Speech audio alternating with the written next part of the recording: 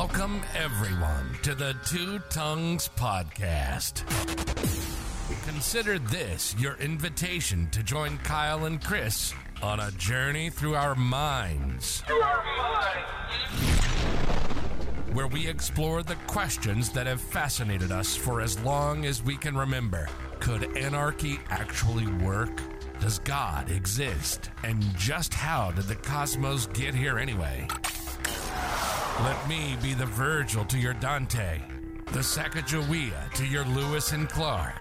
Let's take the guided tour through the dark chambers of our unconscious, seeking answers to the most important and unsettled questions of our shared existence. Ready or not, here we go.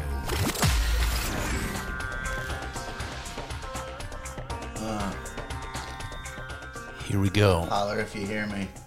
Holler if you hear me. All right, that's enough. You went Big Papa Pump. I was going Master P. Oh, yeah. I went a little bit of a different direction. Yeah. Shout out to Matthew.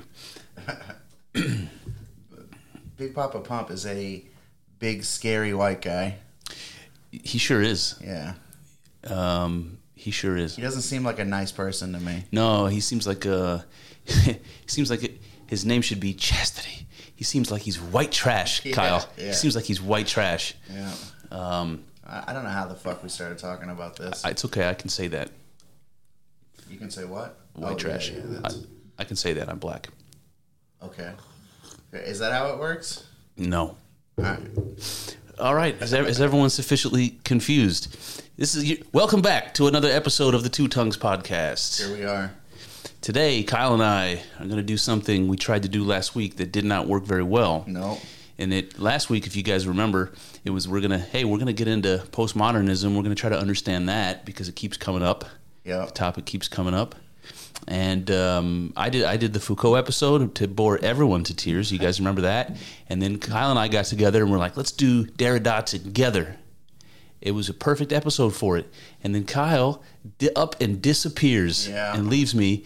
And he was like, look, I might be able to come back. And I was like, what do I do? Do I do this episode by myself? But listen, I only got a window because at some point my wife and kids get back and I have responsibility again. So I had to do it. Yeah. Yeah, no, my fiance, I'm drawing a blank right now. My fiance Chelsea's mom, her dog died. My grandma just died, and I was really upset about that. But I feel like I was almost more upset about it because she was a puppy, man. Yeah, it's just sad. Like, just the whole situation was really sad. But speaking of puppies, we were just talking earlier before the podcast started about how a dog is especially your dog, when a new person comes over and how excited the dog is. And it's one of the most wonderful things to witness in the world is an excited dog, like a well-tempered dog that just wants to fucking love you so hard against your will. It doesn't matter. And your dog's big, so it's like slobber and muscle, and I'm just gonna force it on you with love, and you can't help but appreciate it. And you're covered in slime, and Yeah, he's a good boy. He's a little excitable, we'll say. Well, the thing I brought up when we were talking about that earlier was that I just wish everybody was like that. Yeah. So imagine you're sitting at home, you get a knock on the door, it's the Jehovah's Witnesses or whatever. They're just randomly stopping by to make sure you know about our Lord and Savior, and you're that excited to see a stranger. You're like, come in. Would you like a kiss? You just Would want you to like run some around tea? in the front yard with them. Just run around with hold hands and spin around in the front yard. Oh, yeah. Okay, this is going to be one of those episodes. Yep. But that's good because we're gonna be talking about some deep shit. We might as well have a little fun doing it. Deep shit, you say? I think so. Right. Although, let me ask you this question: So we got a little bit into postmodernism with Foucault, with Derrida, and you went through the notes that we put together for Deleuze. So you've got some of that stuff, tinkling around in your brain cavity. What's your take on postmodernism? Like, in a nutshell, what's your take on Jordan Peterson's reluctance and resistance to it? Does the truth match the fantasy that we had about postmodernism before we actually cracked the book to figure out what they're actually talking about? Yeah. I mean, you got anything to open this thing up? I still wouldn't say that I know a ton about postmodernism. Me too. So it's hard to succinctly sum up postmodernism. It's like I just don't know that I can really. But did anything surprise you, or did anything like? Well, I like parts of it. Like I can't remember if we talked about this on the podcast before I left, or if this was off. But like we were talking about. Well, in your podcast, you were talking about postmodernism and Foucault and the impulse to like destroy, like to destroy social. Yeah. What's the word I'm looking for? Institutions. Yeah. Yes, institutions. And I kind of like that, Yeah. No, that's interesting. So yeah. So for the people who maybe don't remember the last couple episodes on postmodernism. The thing that Kyle's bringing up specifically with Foucault is that there's this thread that connects Derrida, Deleuze, and Foucault. All of them seem to think to bring something new into the world that's never existed before is of unquestionable value. That's the way that it comes across to me. To bring something new into the world that's never existed before. And they seem to think that the best way of doing that is to question all of the things that you have never questioned before. Because maybe it's those things that you've never questioned before that are holding you back from being able to think in a new way, or bring something new to the table, or change yourself in a way that you never thought you would, you know what I mean? Whatever it might mean. And you'd be surprised how many things are like that. And dude, I was watching, here's another shout out to Matthew, I was watching Birth of the Dragon yesterday, which is the WWE Bruce Lee movie. Okay. If you haven't seen it, you should see it. I haven't even heard of it. Yeah, it came out in like 2017. Anyway, this is the thing that makes it cool. First of all, it's a WWE movie, so you know it's a little over the top. Did John Cena play Bruce Lee? No, some guy I don't know who he is actually. Damn. Missed opportunity. But the story is the same one. It's the same one that we grew up with from Dragon, the Bruce Lee story. Okay. It was a movie near and dear to both of our hearts. Hell yeah. But that was the traditional romantic version of the story. The WWE version is it flips the script on you. It takes Bruce Lee and instead of making him the hero, it makes him the villain. Oh shit. And it takes Wang Jackman, the Shaolin monk guy that comes over from China to whoop his ass.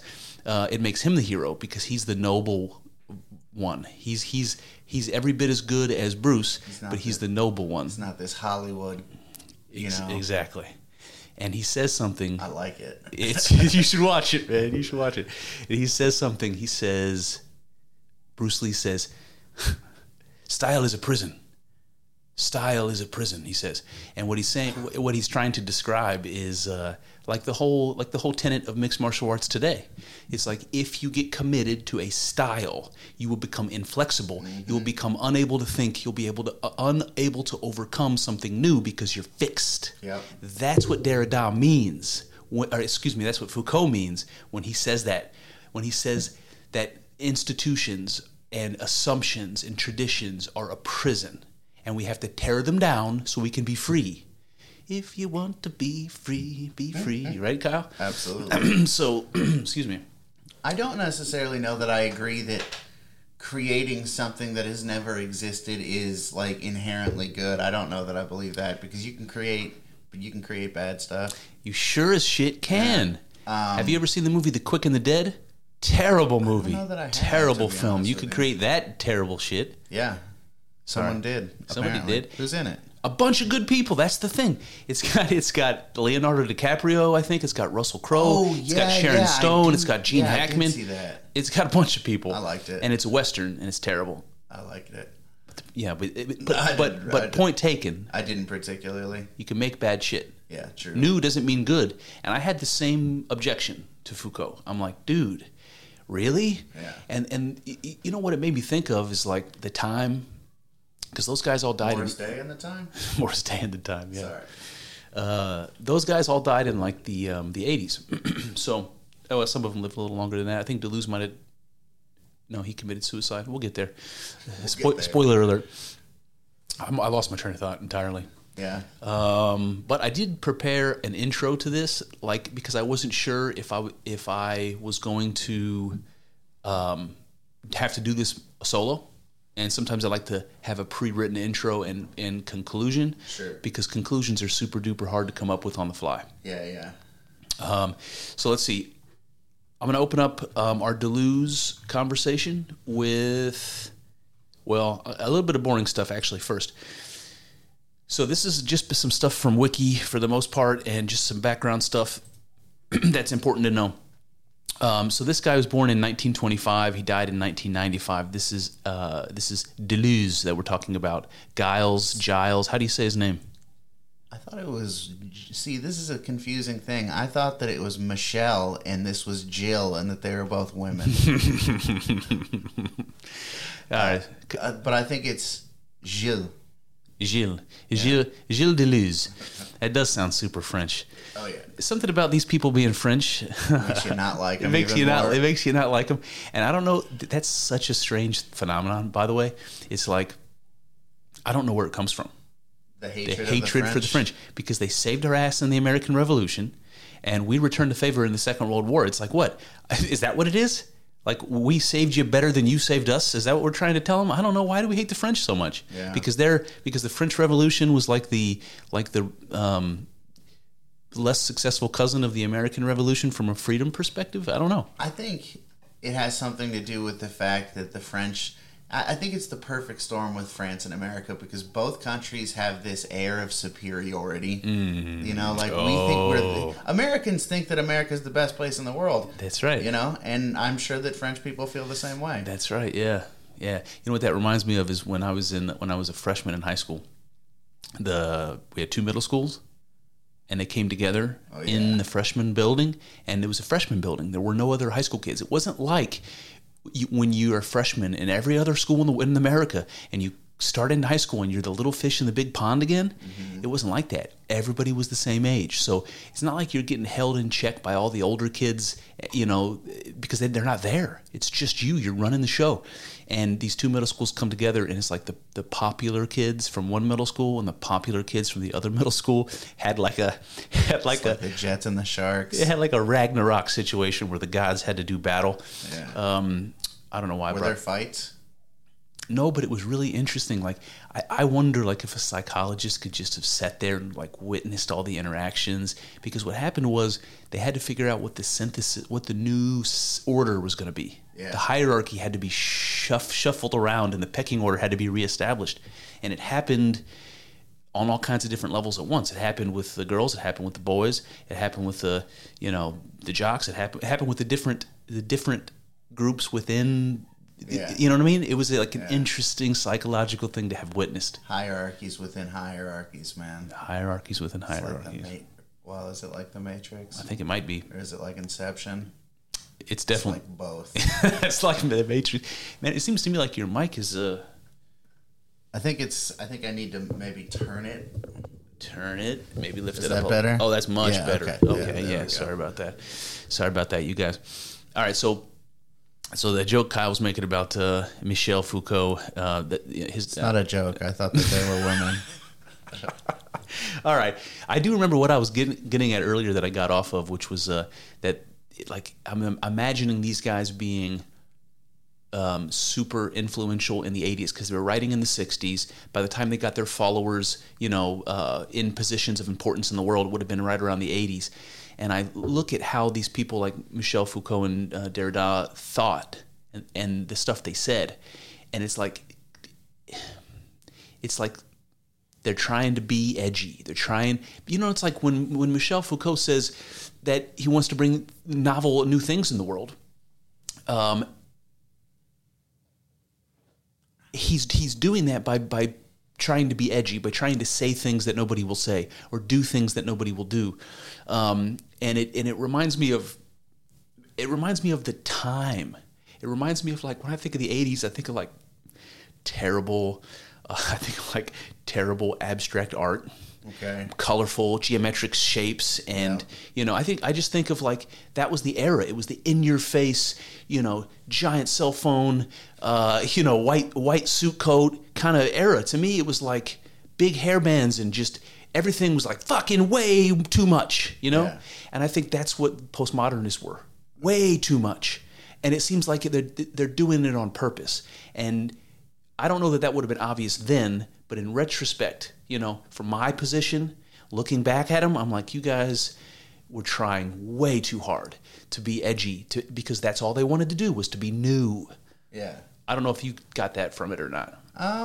I don't know that I got it from it, but you laying it out that way, I mean, I could see it. You know, I also kind of wonder if maybe they were doing it intentionally, being over the top, you know? Yeah, you definitely get that too. It's like a hipster type of a vibe that you get from these guys, where you can definitely see.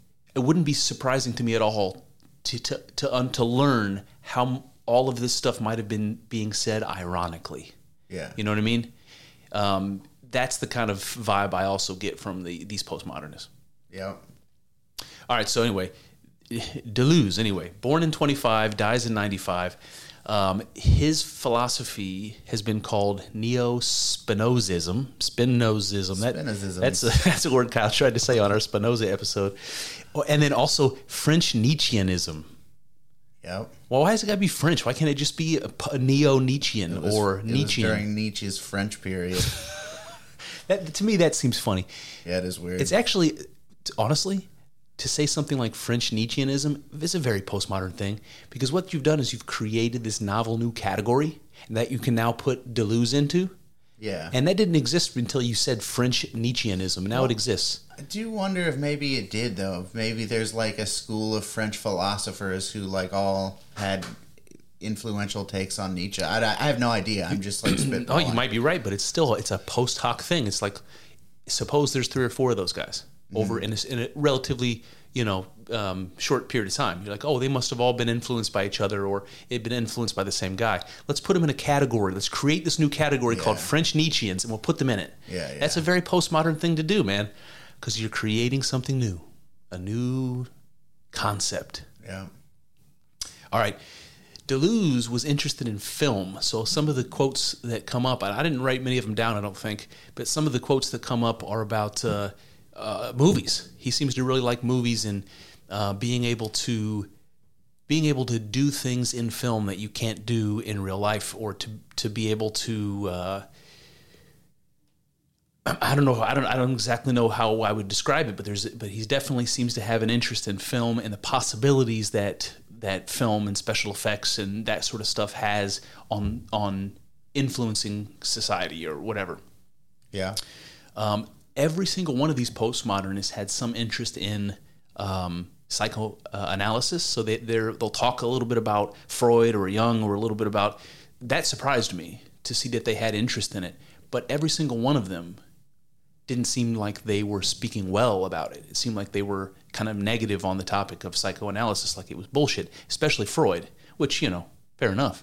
Yeah. But Deleuze wrote with another guy, a guy named Felix Guicciard, I don't know how you say his name, who was a psychologist, who was a psychoanalyst himself, which is interesting, and because none of them seem to speak well of it. Which there's probably a story there. I didn't crack it open. Yeah. I don't know. I personally have my doubts about psychoanalysis. What do you think about it? Go ahead.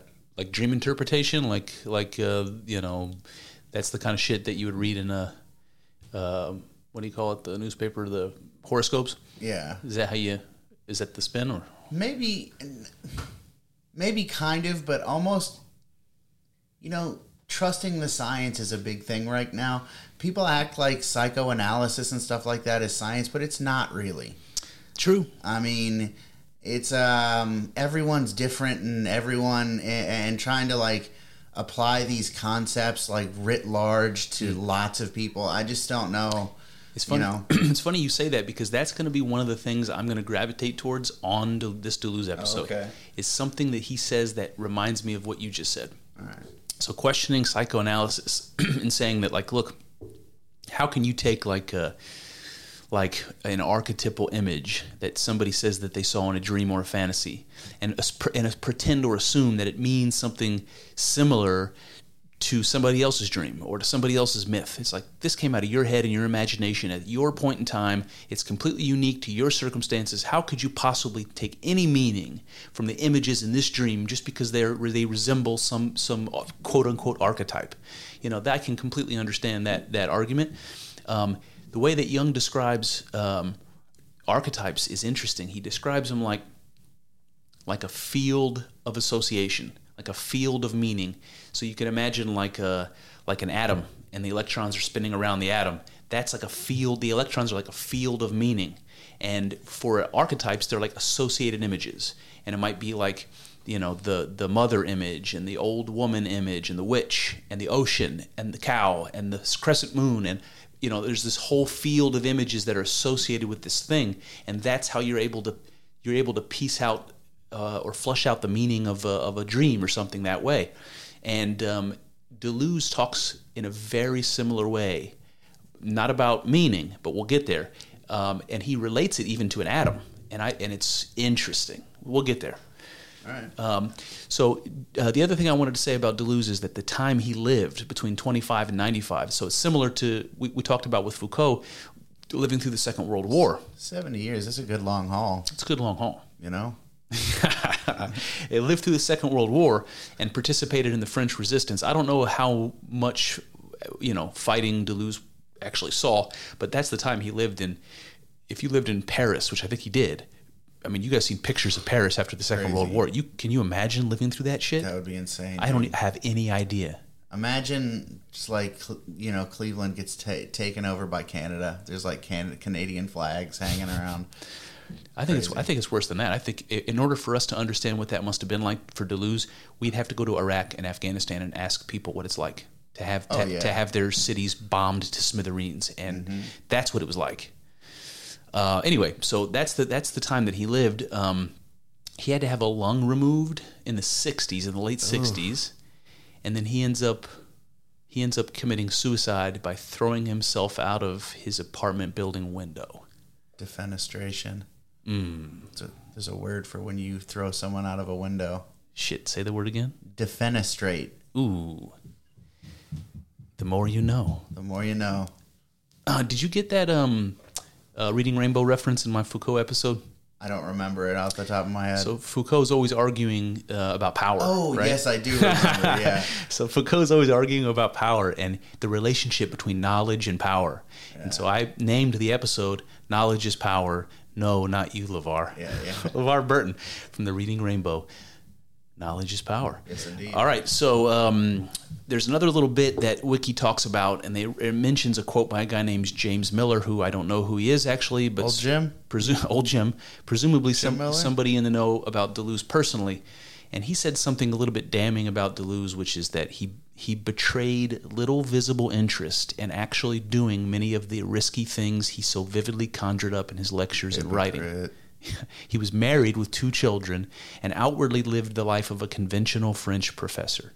So this is somebody who, like all the other postmodernists, wants to shake things up, wants to rock the boat, wants to do crazy things. You remember when Michel Foucault, I think it was Foucault, or maybe it was Derrida, when he said it was good for people to be dirty and bearded, and for men to dress like women and women to dress like men. That's the kind of shit they're talking about. Shake it up. Do something new. Do something unusual. You know, it can't just be. You know what it reminds me of? I know I'm doing a lot of talking, but it reminds me of as an adult. You know, working 9 to 5, and comparing like a year in your life in your memory to what it was like when you were a teenager and everything was new and you were doing new shit and you were engaged, learning new things. Oh, yeah. It's like whole weeks and months go by and they blur into nothing as an adult, and you can't even remember what did I do in January? I don't even fucking know. That's what January's like, because every day is the same. And that's kind of what I think is there's maybe some justification to Foucault saying, shake it up, do something different, bring something new into the world. Because if you don't, your whole life is going to fade it like that into a black, nothing. Yeah. You know what I mean? Yeah. So I don't know if this is a good time for this or not. Bring it up. Maybe the end would be better. But I think if you take postmodernism and you're like, I'm following this ideology to a T, this is it. I don't think that's a good idea. But I think that there's value in, there's value in it, but you just like, it can't be like religious, Oh yeah. Just like I don't think, well, I don't know. I was going to say I don't think religions should be religious, but, So a lot of religious people and a lot of philosophers, including these guys, talk about how important discipline is. Yeah. And what, like Jordan Peterson would say about it, is that it's the structure that discipline provides. So like you'll hear people talk about games, and they're like, games are only fun because of the rules. It's because of the limitations that makes a game fun. You have to know the rules. You have to figure out creative ways of working around the rules. That's what's fun about a game. Yeah, otherwise you're just running around. Otherwise you're running around on God mode playing Doom, and it's no fun. And it's no fun. Only certain people are going to get that reference. I don't get it really. All right, Doom. So I said put yourself on God mode. So in the old days, the first person shooter games like whatever Turok or something, on the PC games you could put in a code. You'd be in God mode. You couldn't die. See, I never you had played infinite computer. ammo. You could run around and kill everyone. They couldn't kill you. And you find out like that's what you want. You're like, I can go around and kill everybody. I don't have to worry about getting killed. That sounds like so much fun. Play that for 20 seconds. You're like, fuck this game. Yeah. When there are no rules, it's not fun anymore. Yeah. So you brought this up, and I think this is brilliant. You said, Thanks. You said you can't follow postmodernism to a T. Yeah. And what dawned on me when you said that is that postmodernism as a philosophy is a structure. Oh yeah. It's a prison, like Foucault said. We got to get out of.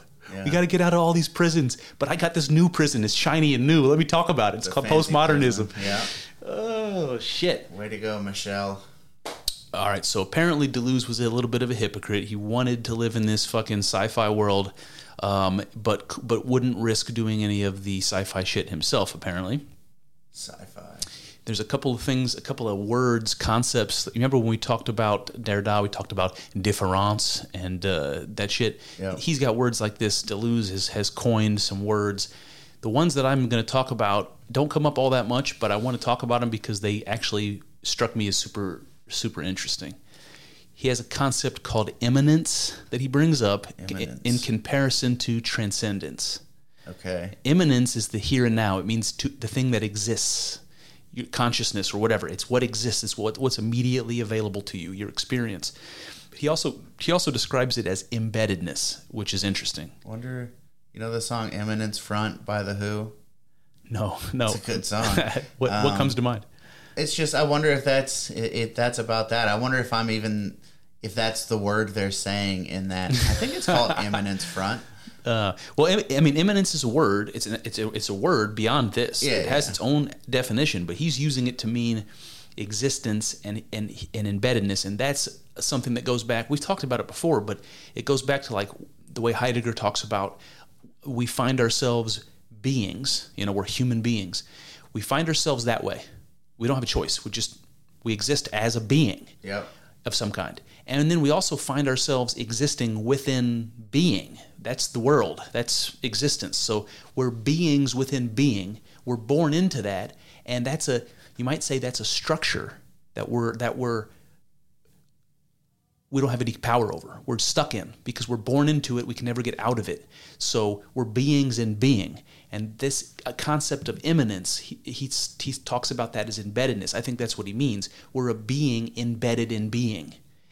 And so when he says immanence, that just take that to mean reality, the things that exist. Just take that to mean that. Okay. And then in transcendence is it the opposite of immanence. It's that which is beyond. So you've got the here and now, what exists, and then this idea of transcendence, which is like a hypothetical whatever might exist outside of it. You and I might call that the Terminator 2 substance, the liquid metal that of objective reality. Transcendence. All right, then he uses this word plane of immanence, and it just means the place of existence, right? Immanence is existence, so the plane of immanence is reality. It's as a place, like where we are right now. Sure. So material reality conceived as a coherent whole, that kind of thing. And then he brings this word up, and this is what got me so interested in it. Remember, these are atheists. These guys are so modern, they're postmodern, Kyle. Yeah, fuck modernity. They don't believe in God. They don't believe in shit. They're so edgy. They don't believe in anything. They're just, that's how they present themselves. But Deleuze brings this idea up called pure eminence. Pure eminence. And what a fancy way of trying to get around saying a very shorter and simpler word that we all know well, God. And it goes like this. Pure eminence is a formless, self-organizing process which always qualitatively differentiates from itself. What? Exactly. So you've got this confusing definition of something that's formless. And I said, my notes are, well, that sounds a lot like God. You're not fooling anyone. But then I said, how does something formless differentiate from anything? I'd like to know. So he's talking about something that doesn't have a form, that constantly transforms and becomes something new. Yeah. Well, that seems to be, very abstract. I'm not sure what he's describing exactly, but it's something that you can see conceptualizes or turns into a visual image, this idea of novelty, like Foucault's talking about. Something that's formless, you can't define it, and it's always changing into something new. It's like the novel. It's this Terminator 2 substance that's just constantly changing and becoming something new. And this is what he calls pure eminence. Pure eminence, a.k.a. God. That's what I think. Yeah. And it'll come up in a minute, so we'll get there. Now, this is something my wife pointed out, and I want to bring this up. So all of these guys were influenced by Nietzsche. Remember, this guy is supposed to be a French Nietzschean, right? And Nietzsche said something that surprised me to learn that he said. He said Socrates was ugly. We've talked about this before, but just to explain. He said so it's like, look, Socrates is a hugely important philosopher because everything Plato ever said came from the mouth of Socrates. And remember what we said about Plato, everything's a footnote to Plato. So who could be more important in the history of thought than Socrates? And Nietzsche reads Socrates, reads Plato, and he says, I've read it. Yeah, I hear what he has to say. But the man was ugly. And he can just write him off because he's ugly. And the idea is when you listen to Plato and he says, hey, might there be things behind our perceptions? The things like Kyle and I will talk about, potential, this Terminator 2 liquid metal shit, whatever that is. Plato will say, might there be things like that behind our perceptions? And he's going to call that the world of forms. So maybe the way things look, perceptions aren't important. What is important is whatever it is behind those perceptions, whatever objective reality is. And Nietzsche's like, well, that's an interesting idea if it weren't coming from the lips of an ugly man. You would say that, Socrates. You would say perceptions aren't important because you're an ugly asshole. I'm handsome as shit with this giant mustache that I got. Nietzsche.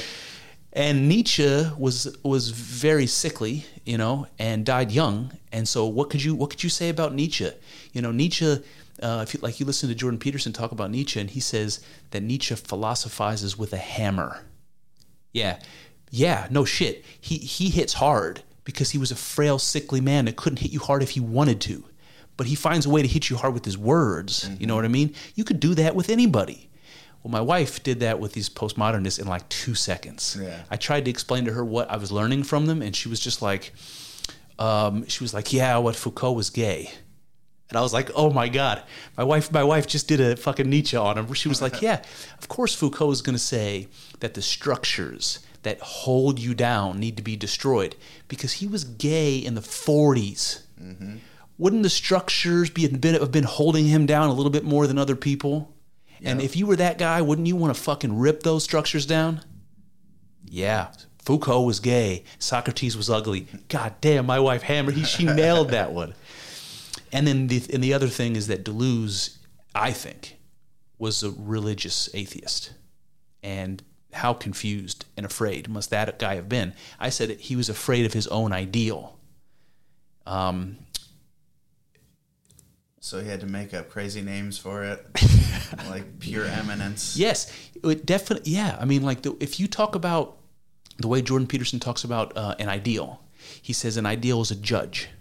And that's why Jesus comes back as a judge in the Bible. It's like Jesus is our Savior. He's the guy that's dying for our sins in the Christian story. Why does he come back in the book of Revelations as a judge, throwing people into eternal hell? Like, that doesn't seem right.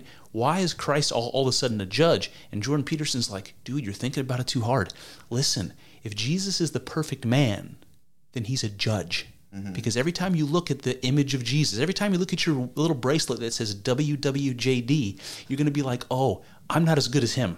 Yeah. So, yeah, the ideal is a judge. He's always been a judge. Yes, always been a judge. Yeah. And so what Deleuze has done is he's taken that religious judge, that ideal, and he sort of like dehumanizes it and calls it pure immanence.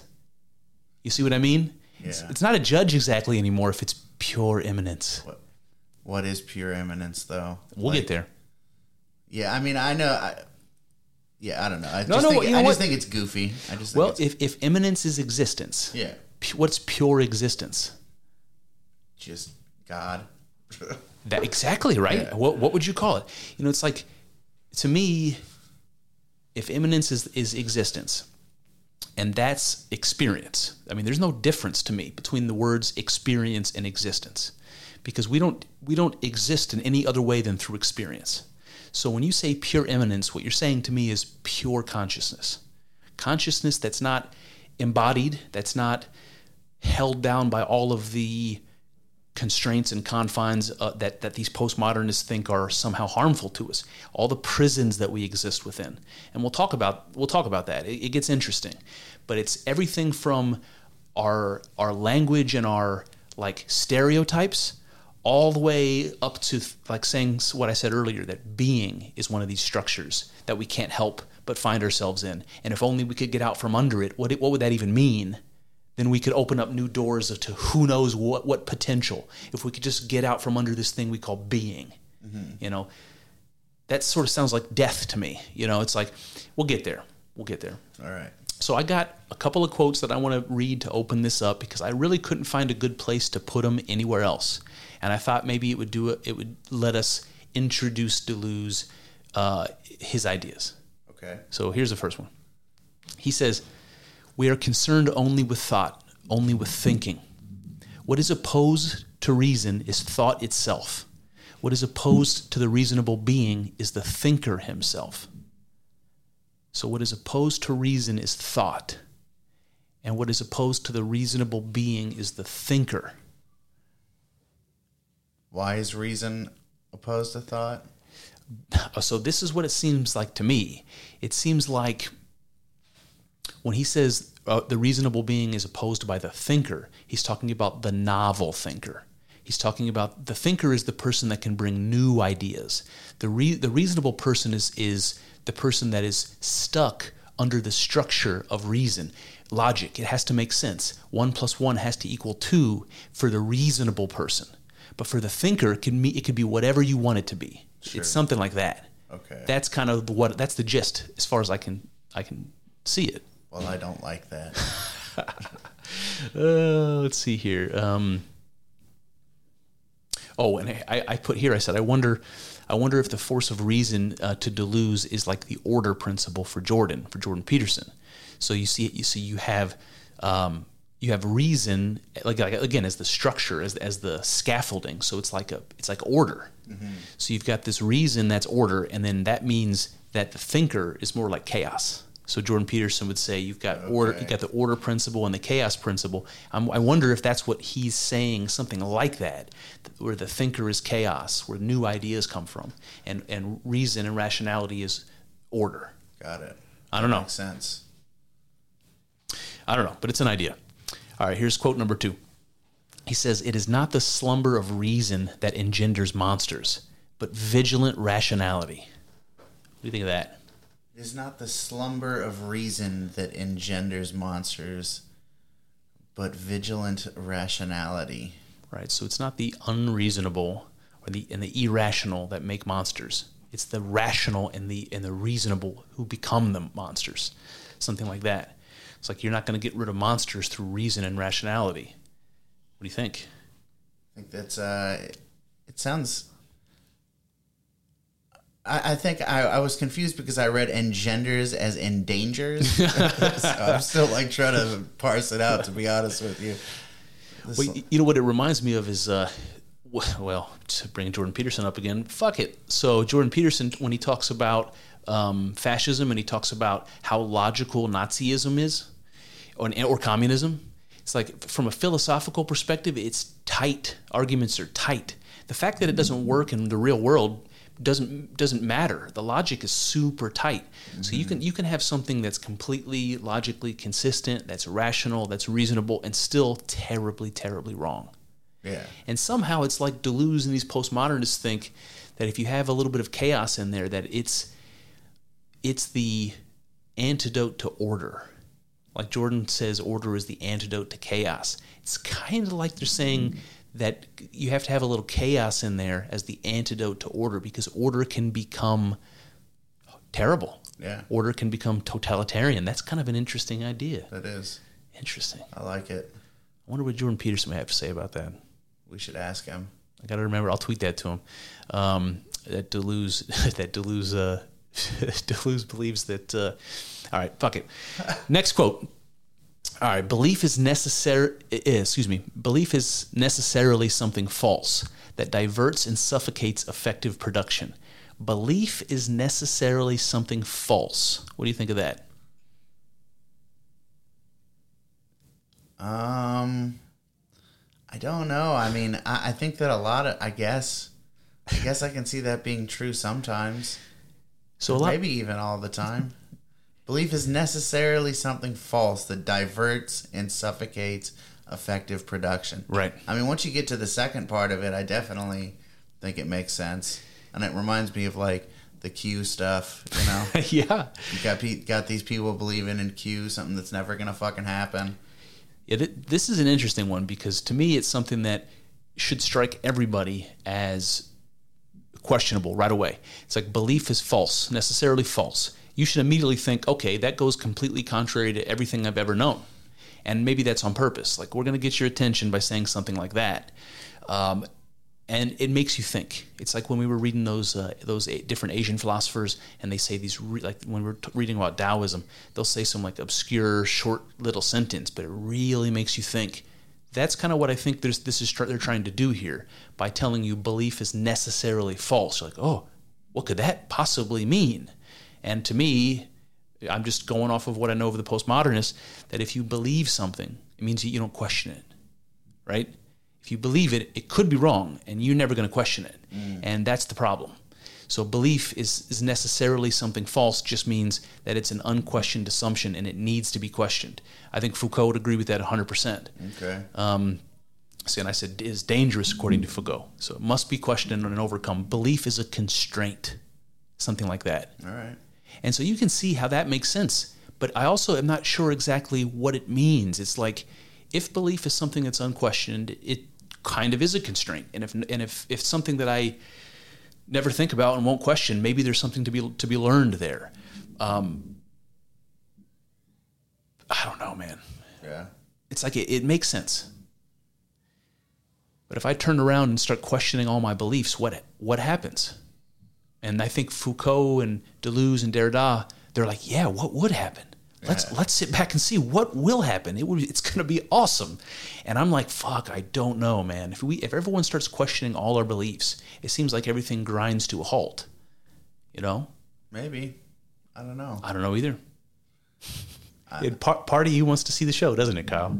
Well, yeah. I mean, it just depends on. I guess it just depends on the institutions you're talking about. I mean, I think that I don't mind the idea of people destroying them. So the other thing that comes up when you say that is remembering that these guys lived through the 60s. Yeah. And I wonder if reality was something they were questioning. These guys are doing psychedelics. They're questioning even reality. That's the question of questioning being that we talked about earlier. That's another way of saying that. You do psychedelics, you start questioning reality. Like reality is a constraint that if you can get out from under, the possibilities are what? Crazy, beautiful experiences, geometric, fractal geometry, and just waves of emotion. You know how those experiences are described. Yes, indeed. Bliss. Yeah. All right, moving on. This one's a little bit longer, unfortunately. I'm just going to read it. It says, oh, this is a good one.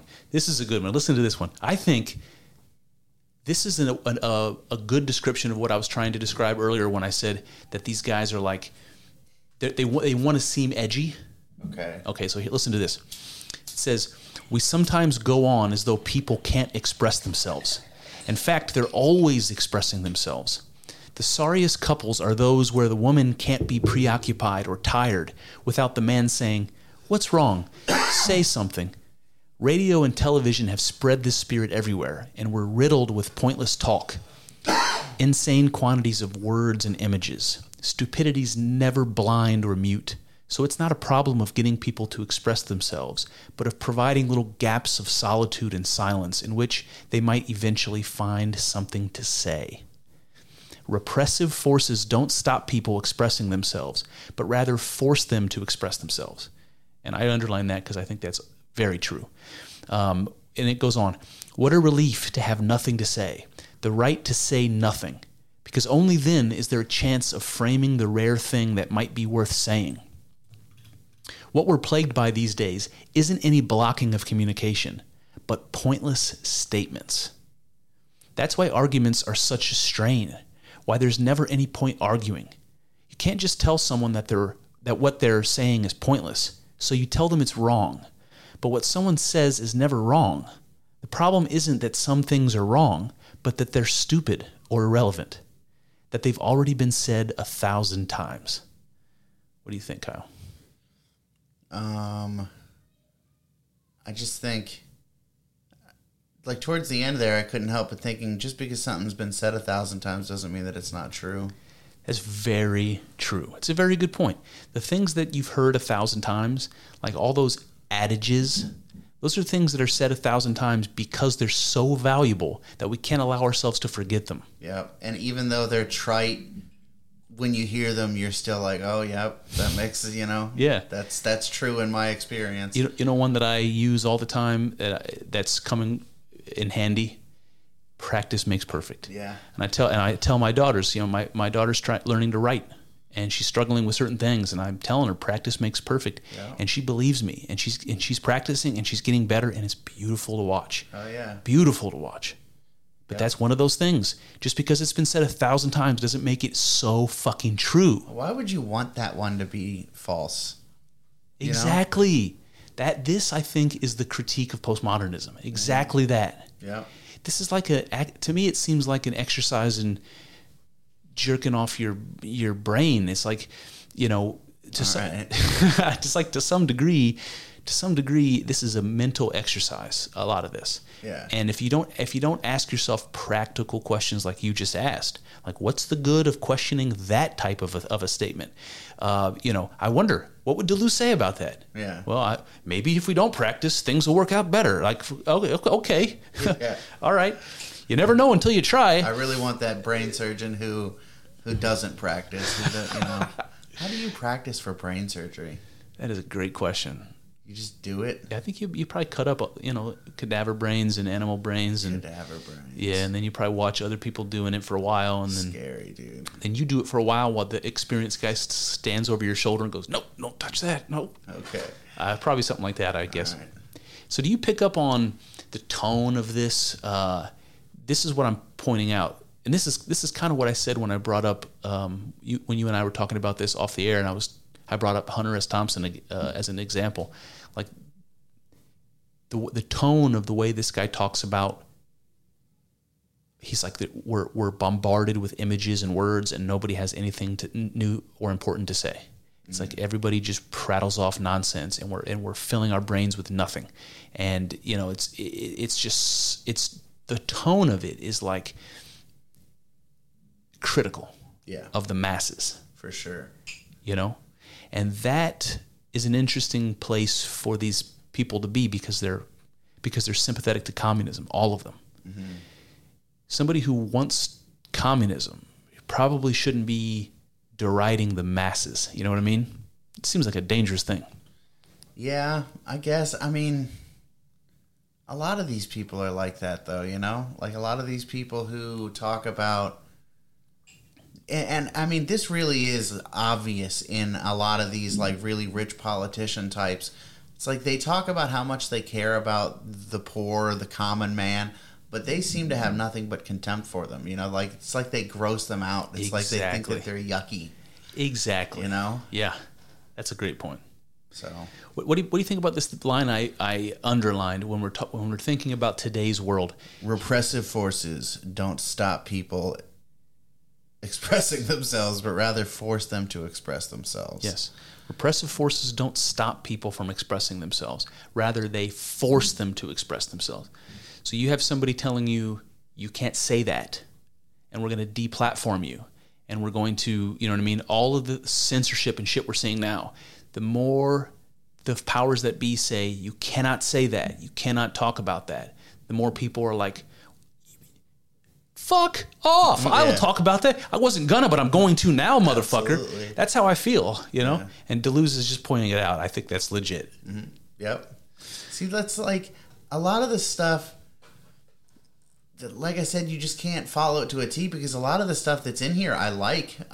You know, like I think that a lot, he says that we don't have anything original or new to say, and I think that that's true. I mean, a lot of the stuff that, like, pop culture is just not good. And not even pop culture, but just, like, a lot of what our culture is becoming, it's, like, temporary shit. It's stuff that's not gonna last. It's, like, designed not to last. You're right. It's, like, insignificant. You're right. It is designed not to last. That's an interesting observation, man. Nothing is designed to last anymore, not even the culture. Mm-hmm. And that has something to do with the fact that the culture has to adapt. I mean, it's the culture really is the thing we use to adapt. So as our environment changes socially and, you know, technologically, it's changing like gangbusters, and we can't keep up with it. So our culture has to. It's funny. Our culture has to be like a amorphous blob that can just, you know, it can never be fixed because it's changing so fast. It has to continue to adapt. It's like a fucking amoeba. Mm-hmm. That's interesting, man. Yep. Interesting. All right. I got a couple others here before we get into it. All right, so this one I put in here for a reason. What do you think of this? He says, I have no admiration for culture. I have no reserved knowledge, no provisional knowledge. And everything that I learned for a particular task. And once it's done, I immediately forget it. So that if 10 years later I have to get involved with something close to or directly within the same subject, I would have to start again from zero, with some few exceptions. So, I mean, I completely understand that. Mm-hmm. Every like difficult test I've ever had to take has been like that. It's like as soon as that test is over, I dump 99% of that information. So I agree. But what it sounds to me like he's saying here is, because he begins by saying, I have no admiration for culture, which seems like something that I would never say. Like, it seems like a ungrateful thing to say, really. But then he explains it. He's like, look, because I don't really have any reserved knowledge. I don't hold culture as knowledge. If I have to use culture, I'll use it, but then I'm going to forget it tomorrow. That's kind of how he's painting it. And someone like Jordan Peterson would say that culture is the wisdom of our ancestors. It's everything. It's the reason we can speak, because our ancestors learned it. It's the reason we can use tools, because our ancestors learned it. They passed it on to us through our culture. That's why we can speak and use tools and do all the shit we can do. That's the reason that's the reason all of our technology works and we can do what we can do, because of culture. And Deleuze is saying, I have no admiration for it. You know, the same people that just want something novel and new are saying all of the old stuff, I got no admiration for it. I just put it right in a bag and throw it away. I just wonder what that means, though. That he has no admiration for anything, he doesn't appreciate anything that came before him. He doesn't like there wasn't like a book that he read when he was a kid that he has like some kind of, you know. Well, it's interesting that you say that, because clearly he had admiration for Nietzsche. Sure. Because the next two quotes are about Nietzsche. Yeah. He says, Nietzsche speaks of the eternal joy of becoming. That joy which includes even joy in destroying. You get that? Yeah. The affirmation of passing away and destroying, which is the decisive feature of Dionysian philosophy. And then the last quote is connected. He says, "The masters, according to Nietzsche, are the untimely, those who create, who destroy in order to create, not to preserve." So what he is appealing to from Nietzsche, what he identifies with from Nietzsche, is this joy of becoming, which is a joy even in destroying, because that's what causes something new to have an opportunity to exist, by destroying the old. Mm-hmm. And again, he says, not to preserve. So it doesn't matter what we're destroying. It just matters what we're bringing new to the table. Gotcha. What do you think of that, man? These are smart guys, man. Does it seem like it seems pretty half-baked for all these smart guys to say? Yeah. I don't know, man. I think it just takes some kind of, I don't know what I'm trying to think of a word. Temperance is what I'm thinking, but it just doesn't make sense. But like, you know, I think that that kind of an attitude, and like I've said it a couple times during this, I like the idea of, I think that there are institutions that definitely do hold us down, you know? Mm-hmm. And I think that getting rid of those would be good. I just think that it takes some kind of discretion, I guess, you know? But I mean, that in and of itself, it like implies some kind of a hierarchy, you know, that you're choosing, you know? Yep. I don't know. No. And hierarchy plays into this. This is important. It's coming. But you know what that reminds me of when you bring it up is what's going on today with the gifted programs. I think they're in New York. Did you see this? They've done away with the gifted programs in New York. No, I didn't know that. So if you're one of those children that has a high IQ or is really capable, you ordinarily would have these classes you could go to where you could, you know, really excel. But they said there aren't enough minority kids in those classes, so they're racist and they have to go. Wow. So if that's the institution you're tearing down, the gifted programs, you really have to start asking yourself some deeper questions, man. Yeah. Jesus Christ. That's pretty sad. It's terribly, terribly sad. Terribly, paradoxically idiotic. I mean, yeah, I mean, now you just have these kids who, I mean, they're the smarter kids, you know? They're the ones who pick things up quicker, and now they're like stuck. It shouldn't with me in math class when I was in high school. I just like I just wasn't paying attention, you know. But now I get to, I'm like holding everyone up, you know. It's just fucked up. It shouldn't matter what color the kids are in the gifted program. Yeah. It shouldn't matter, for Christ's sake. If you're making it matter, unless there are too many white ones, I mean, you know. If you're making it matter, then you're a racist. That's all I'm going to say on that.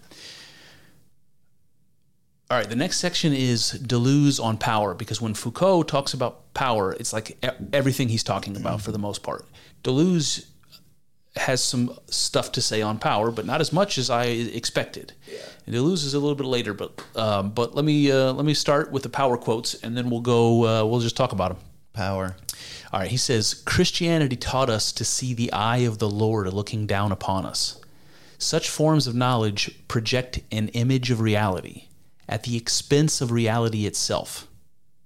They talk figures and icons and signs, but fail to perceive forces and flows. They bind us to other realities, and especially the reality of power as it subjugates us. Their function is to tame, and the result is the fabrication of docile and obedient subjects. So I know there's a lot to that, but he's saying Christianity taught us that the eyes of the Lord are looking down upon us. So we have this fabricated idea of God looking down, judging us to keep our behavior in line. We have this imaginary judge that's floating around over us all the time, keeping an eye on us, so that we have this imaginary, force keeping us from behaving inappropriately, let's say. And he says that type of knowledge, to believe that God is looking down on you, it projects an image of reality that isn't true. You think the world is a certain way, and it's not. That's what he's saying.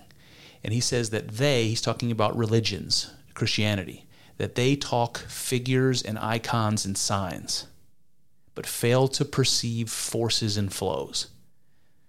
So it's like we're talking about figures and icons and signs. We're talking about images, symbols, like God, like the cross, like whatever. We're talking about those things, but we don't see the power in those things and what that power's doing. That's kind of what he seems to be implying. It says it binds us to other realities, and especially the reality of power as it subjugates us. So that's a little bit harder for me to understand, but he's basically saying that this imaginary idea of God or this belief in religion or religious ideas, that it binds us to this fake reality that subjugates us. So I guess that you can kind of see that. Yeah, I mean, if you believe something that is completely untrue, that's kind of a prison of your own making in a way. Yeah, I mean, it's like in the old days. Like we got stories of the boogeyman, and you wonder where they come from. I'll tell you where they come from. They come from a time when kids playing in the village by the edge of the forest might mean that they get killed by a fucking jaguar, or they get taken by a lion or something. So parents say there's a boogeyman out there in the unknown. So you have to be careful on the edge of order. Mm-hmm. You got to be careful. And it's easier to explain that to a kid, that there's an evil bad guy out there, than it is to explain to them, all of the intricacies of the dangers they're facing. Goddamn chupacabras, man. Goddamn chupacabras. Does that make sense? Yeah, absolutely. So and that's the same thing. Is like God's always watching. It's like the boogeyman's always out there. It's like that's kind of what what he's getting at when he says that it subjugates us. But the question is that bad? Right? Like if I'm being subjugated by this imaginary power that I've put over myself to keep me behaving, and behaving that way makes me more successful in life. It's like, right, I'm not lying, cheating, and stealing, so I'm making friends, I'm getting along, I'm, you know what I mean? Like, is that subjugation? Right? I agree that it's a structure that's being imposed on me, but it's being imposed on me from my ancestors, and they're just me in an earlier time. It's just It's like somebody came back to the future and warned me about things I shouldn't do. Mm-hmm. It's just me from fucking back then. As far as I can tell, that's what culture is. Yeah. That's what Deleuze doesn't have any respect for. Yeah. I was gonna say something. I forget it. It's sorry, man. I get going. It's all right. All right. And then he says that the result is the fabrication of docile and obedient subjects, and so that's something that you might have less objections to. Is the idea that religion is a power that keeps us docile and obedient. Sure. One of many. One of many. Okay. And again, you can see the truth in that. There is some truth in that. I just wonder if the subjugation that he's putting it, like we're forcing this on ourselves and it's bad. I'm saying we're forcing it on ourselves, but maybe it's not bad. Yeah. Maybe it's not fucking bad. I guess it just depends on how you define subjugation, which is a very postmodern response. Yes, it is. Yes, it is. That's interesting. All right. Here we go. The various forms of education or normalization imposed upon an individual consist in making him or her change points of subjectification, always moving towards a higher, nobler one, in closer conformity with the supposed ideal. In other words, a subject bound to statements in conformity with a dominant reality. So this is wordy, but basically what this is the same thing that I believe it was Derrida or maybe Foucault said about the idea of normal. It's like once the idea of normal is brought into the world, it becomes a judge against everyone. It's like there's this imaginary middle ground, and all of you guys are failing to the standard, normal. So what he's saying, what Deleuze seems to be saying, is that education is a normalizing process that tries to make everybody the same, always moving towards a nobler, higher and nobler conformity with this ideal, this normal. So it's him talking about how that's how we're creating this dominant reality. We're kind of sending our kids to we're constantly indoctrinating our kids to manifest this dominant reality, this normal, whatever that means. And Deleuze's objection is that it doesn't even exist. Normal, it doesn't exist. It's not a thing. Something like that. Yeah. I don't really have any objections to this. No, me neither. I kind of consider myself to be a traditionalist in some kind of weird way. Like the idea of the traditional family, like the family unit is appealing to me. Right. Things like that. At the same time, though, like, I do like the idea of saying you don't have to be like everyone else, I think that's good, Well, like, so he's talking about education. So, like, what comes to my mind is, like, those Montessori schools and these different creative ways of doing it where you might be in class with, like, a 6-year-old and a fucking freshman in high school because you guys both have the same math capabilities. Yeah. And then you're going to, like, be able to, some of these classes, the kids can structure their own education where they're like, look, this year I'm working on math. Next year I'll work on, you know what I mean? It's like, I just want to buckle down on math and just get really into it. Interesting. It's like, we can't do that in our structure, our education structure, because it is what it is. Mm-hmm. And that is a good example of postmodernism having a point, man. Mm-hmm. Maybe we could structure schools differently. Maybe we could experiment. And there's lots of different things we might try that would be better. And we'll never know unless we get out from under the structure. Yeah. Yep. I think that that is one reason why postmodernism kind of ties into, like, my libertarian bullshit. It's like, because let's just let people do different things. Like, we don't have to tell people what to do all the fucking time. Yep. Just let people do a bunch of different things. Yep. So no, I agree, and I think there's some interesting stuff with postmodernism. Yeah. I think where they go wrong, to me, has to do with the time in which they were written. It has to do with these people who were unable to say, I'm curious about these ideas that border on spirituality. They couldn't say, I am not an atheist. They couldn't say, even once they got into this whole postmodern thing where meaning doesn't exist and everything's transitory, they couldn't say anything for certain. And they all wanted to. Yeah. They painted themselves into this corner. I don't know, man. I feel like maybe I'm being too critical because I do see a lot of value in it. I just wish they weren't. I wish they could have seen the one structure that really was keeping them from being genuine and honest, and it was the structure that was peer pressure. It was what was expected of them from their fans. That's how it seems to me. All right. Just like when the band can't follow up that awesome first album. They bring out some terrible shit the second time around. It always happens, man. Does it? Not always, but most of the time. A lot of times. Yeah. The Matches. Second album, so bad. I don't even remember it. Oh, boy. Remember that first album? Matchbook Romance, second album. Yeah. So bad. Also don't even remember. Shout out to one. Matthew. Yeah. All right, here we go. So this is the next segment. These postmodernists talk a lot about language and thought and images and stuff like that. So this is where I think a lot of the interest in psychology comes from, in psychoanalysis, because of language, because they look at representation, and that's what postmodernists are suspicious about, because language is representation. It's like there's something out there in the world, and if I want to put it if I want to make a symbol out of it, like a hieroglyph or a word, I have to make some kind of shorthand for this thing that exists out there in the world, and it's a representation. And so you don't realize what you're losing when you do that. If I take a cow and I turn it into a symbol, C-O-W, what did I lose when I did that? It's not really clear.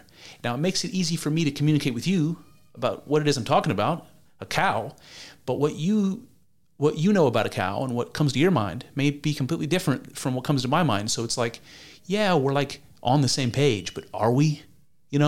And so they do this with language. They talk about language as representational, and in a way that, like, hippies and me and like Carl Jung talk about reality as representational, like human beings as representational, which I think is a really interesting idea.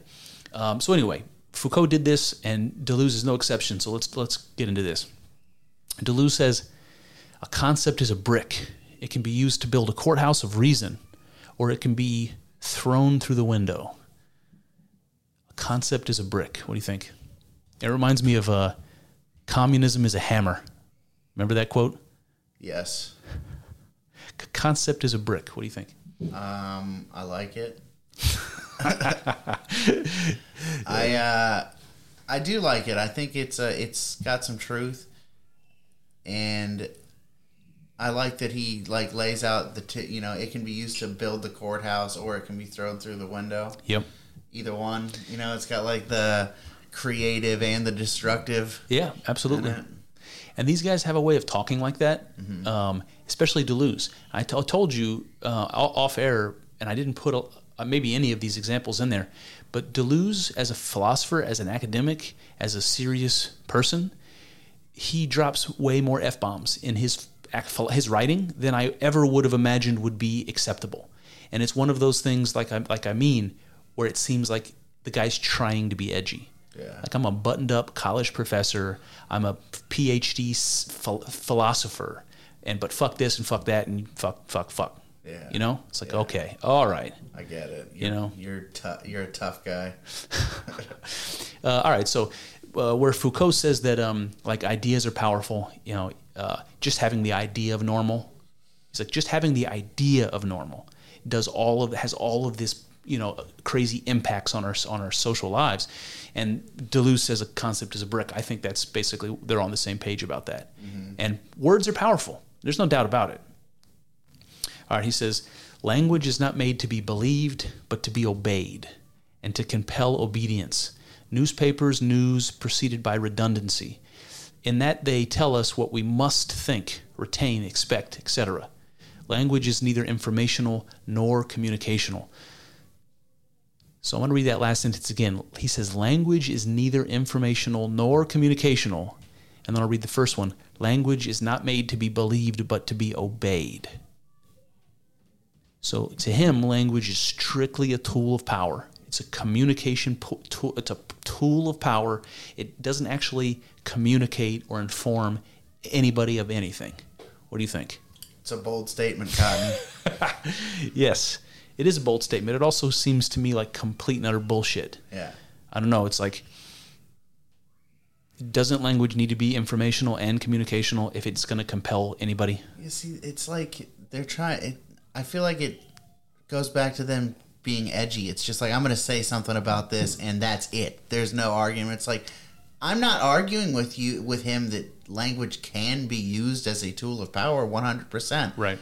But I think it can also be used for other things, Exactly. It's just, it's almost like they're like 14 years old and they're like, language is gay. I think these guys would be the masters of the internet meme today. Yeah.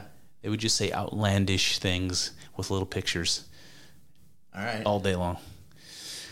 Gilles Deleuze, the meme lord. Gilles Deleuze. All right, here's another quote.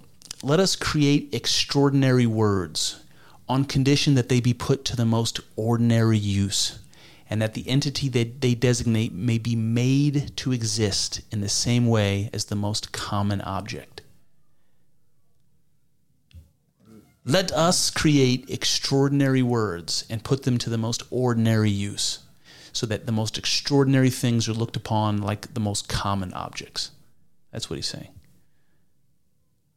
Yeah. And it's like a command. He's like, this is what we should do. Let us create extraordinary words, like to create extraordinary ideas, concepts. Like Foucault said, you just invent the idea of normal and see what kind of things happen as a result. And you see what happens. Every bulimic girl in high school who can't ever, measure up to the normal that she's expected to, she can tell you how powerful the idea of normal is. Sure. What he's saying is, let's create extraordinary ideas and concepts, words, representations, and make them common. I think that's what he's saying. But he says it like that, like that's an unquestionable good. Yeah, like I just don't. There's so much room to interpret what that means. I just don't. That could be terrible. It could be. Seems to me like it could be. Yeah. But those are the questions that they're not bringing up. And I can't remember if this was Derrida. Hopefully it was, and we're not going to get to it later. But I think Derrida is the one that said that you have to question justice. You have to question justice, because even justice is one of those assumptions. Like you think actions are just. Well, maybe you should question them. Like you might say you think the United States' support of Israel is just, but maybe you should think about the other side of the coin or something like that. Yeah. That's an idea. I don't know where I was going with that, but this idea that it kind of reminds me of like, let's create extraordinary words and make them common. It reminds me of like The Nightmare Before Christmas for some reason. This is Halloween. When that movie came out, it was edgy and different, and now it's a Christmas classic. And everybody sits down. You know what? We're going to watch It's a Wonderful Life. Then we're going to watch The Nightmare Before Christmas. Yeah. It's a good movie. We should watch it later. All right. So I don't know, but it just kind of makes me think like Deleuze wants to build this Dr. Seuss world where we bring all these new and novel things into the world, and then people just adapt to them like they're commonplace, and that somehow this is going to be good. It's going to create this more interesting and dynamic place that we live in, and to these postmodernists, it's all going to be good. And I think that's the flaw in their ambition. But there you have it. All right, this one's interesting. While we're talking about representation, he says the theory of thought is like painting. It needs that revolution which took art from representation to abstraction. This is the aim of a theory of thought without image. All right, go ahead. Kyle's putting his thumb down. I don't want art to go from representation to abstraction. I think part of me just likes art better as representation. Interesting. I don't know. I mean, that's not entirely true. I do like, some level of abstraction is good, but I think that a sculpture like David, I think that's beautiful. That's amazing. Mm-hmm. You see some stuff that is like abstract art, and it's not amazing. It's not very compelling at all. I agree. Now, some of it's better than others, but you remember when I brought up that 80s aesthetic earlier, I was like, you see like this abstract, it's like these generic geometric shapes and colors overlapping, and it's like, and the painting costs $100 million, and you're like, what in the Sam fuck is this, sir? I would not put this on my wall ever. It's terrible. And so you ask somebody who's in the know about it, and they're like, well, it means, it's the contrast between the whatever, man. Like, this is not art to me. Yeah. So I do understand.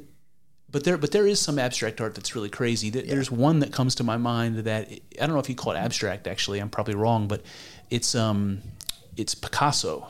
It's a self-portrait that he did, and it's from his Cubist period. So it's Cubist art.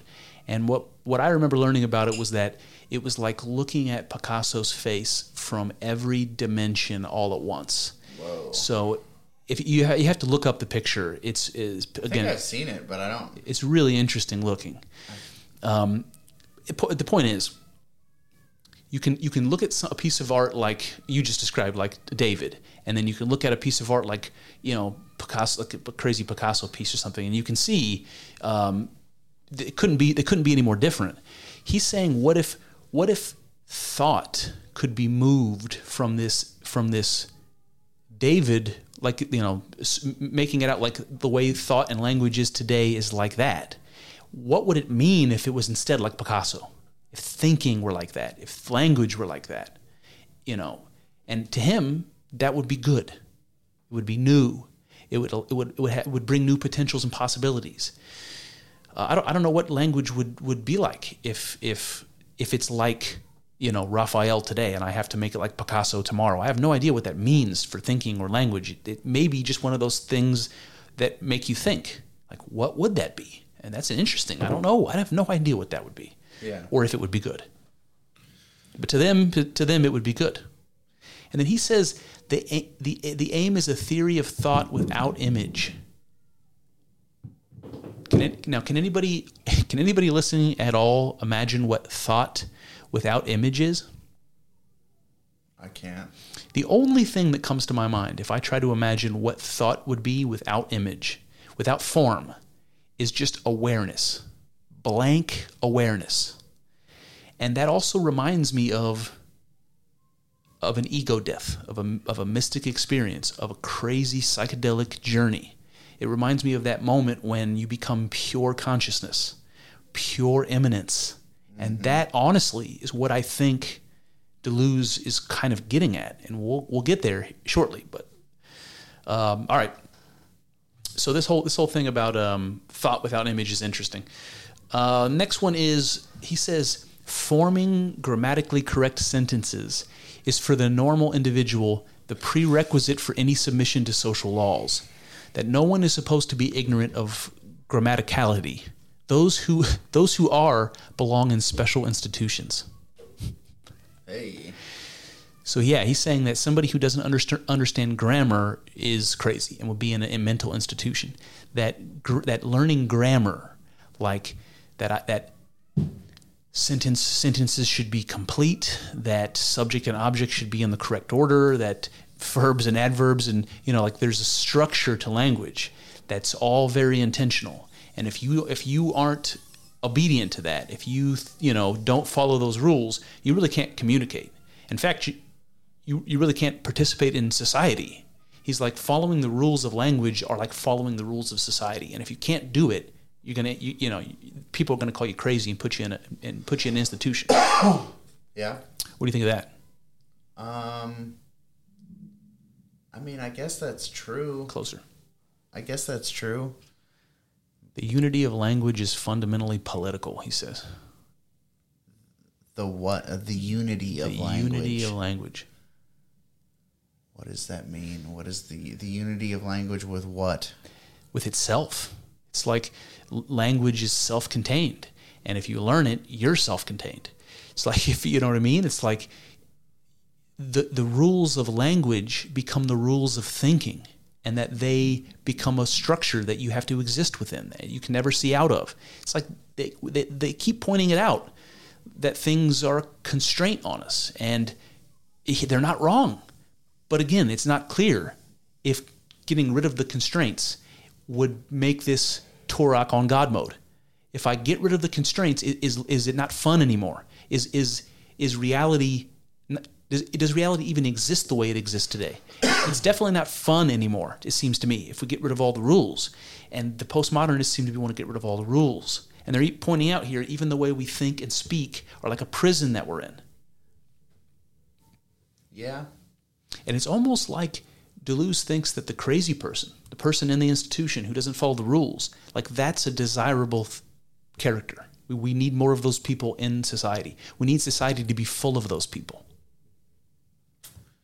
Yeah, having society be full of those people, I don't know if I want to live there, but I do think we could use some more of them. I don't think Deleuze wanted to live there, and that's what that quote was about earlier, where he said him being a fucking hypocrite. About him being a hypocrite. Yeah. Fucking Deleuze. All right, so this is the next section. It has to the goddamn French, the goddamn French, Kyle. Every last one. Golly. I'm sorry. If we have any listeners in France, I'm just joking. We have a couple. We have a couple of listeners in France. But listen, man, just like any, maybe that's an unfair assumption. Just like the rest of Americans, we don't know enough about what it's like in other countries and what other cultures are like. And we definitely don't know what they think about us for the most part. Yeah. But when I think about the French, I think about Paris. And I think about the World's Fair and the Eiffel Tower and high culture and perfume and wine and the Louvre, exactly. I think about culture, high society and culture when I think of France. That's what I think of. It's probably super unfair, but that's what I think of. Yeah. Yeah, there's like mountain men in France, Yeah, like guys for sure. who don't want to wear French perfume. Yeah, for sure. But, yeah, I do too. I think of... yeah, just all the stuff you said. Baguettes. Right back at you. All right. So now this section is going to be about the self and how these people understand themselves and what it's like to be an individual, because it's important, especially with Foucault, who's constantly talking about the group and power. How you see yourself is important. So Deleuze says, every animal is fundamentally a pack, a band, a pack, he says. What do you think of that? Every animal is fundamentally a band, a pack. Every individual animal is a pack? Yes. So he says every animal, but what he means is every human being. But what he's saying is every conscious creature. So not just us, but animals too, that we're more than one thing going on in our minds. Okay. We're not one thing. And many minds. Too many mind. And he calls it multiplicities. He says that human beings are multiplicities. Michael Keaton movie? Michael Keaton. You see it? The pizza and the wallet? I remember. Oh, man, it's a good one. I got a wallet. Yeah, exactly. He remembers. I love Michael Keaton. Yeah, dude. Michael Keaton. Original great. Batman. All right, so every animal is a pack, he's saying. And I my note was that I take this to mean that we're simultaneously all the competing psychological forces in our minds, every historical version of ourself that we have been or will be in the future, and the impression of the culture and our ancestral history that brought us to our existence in the here and now. So all of those things are going on at once in ourself. So we're all of those things at once. And you can think about that. It's like, imagine remember you when you were 10. Remember you when you were 14. Remember you when you were 21. It's like you were a totally different person. Oh, yeah. But you've been all of those people, and you kind of still are all of those people. And that's kind of a way of making sense of it.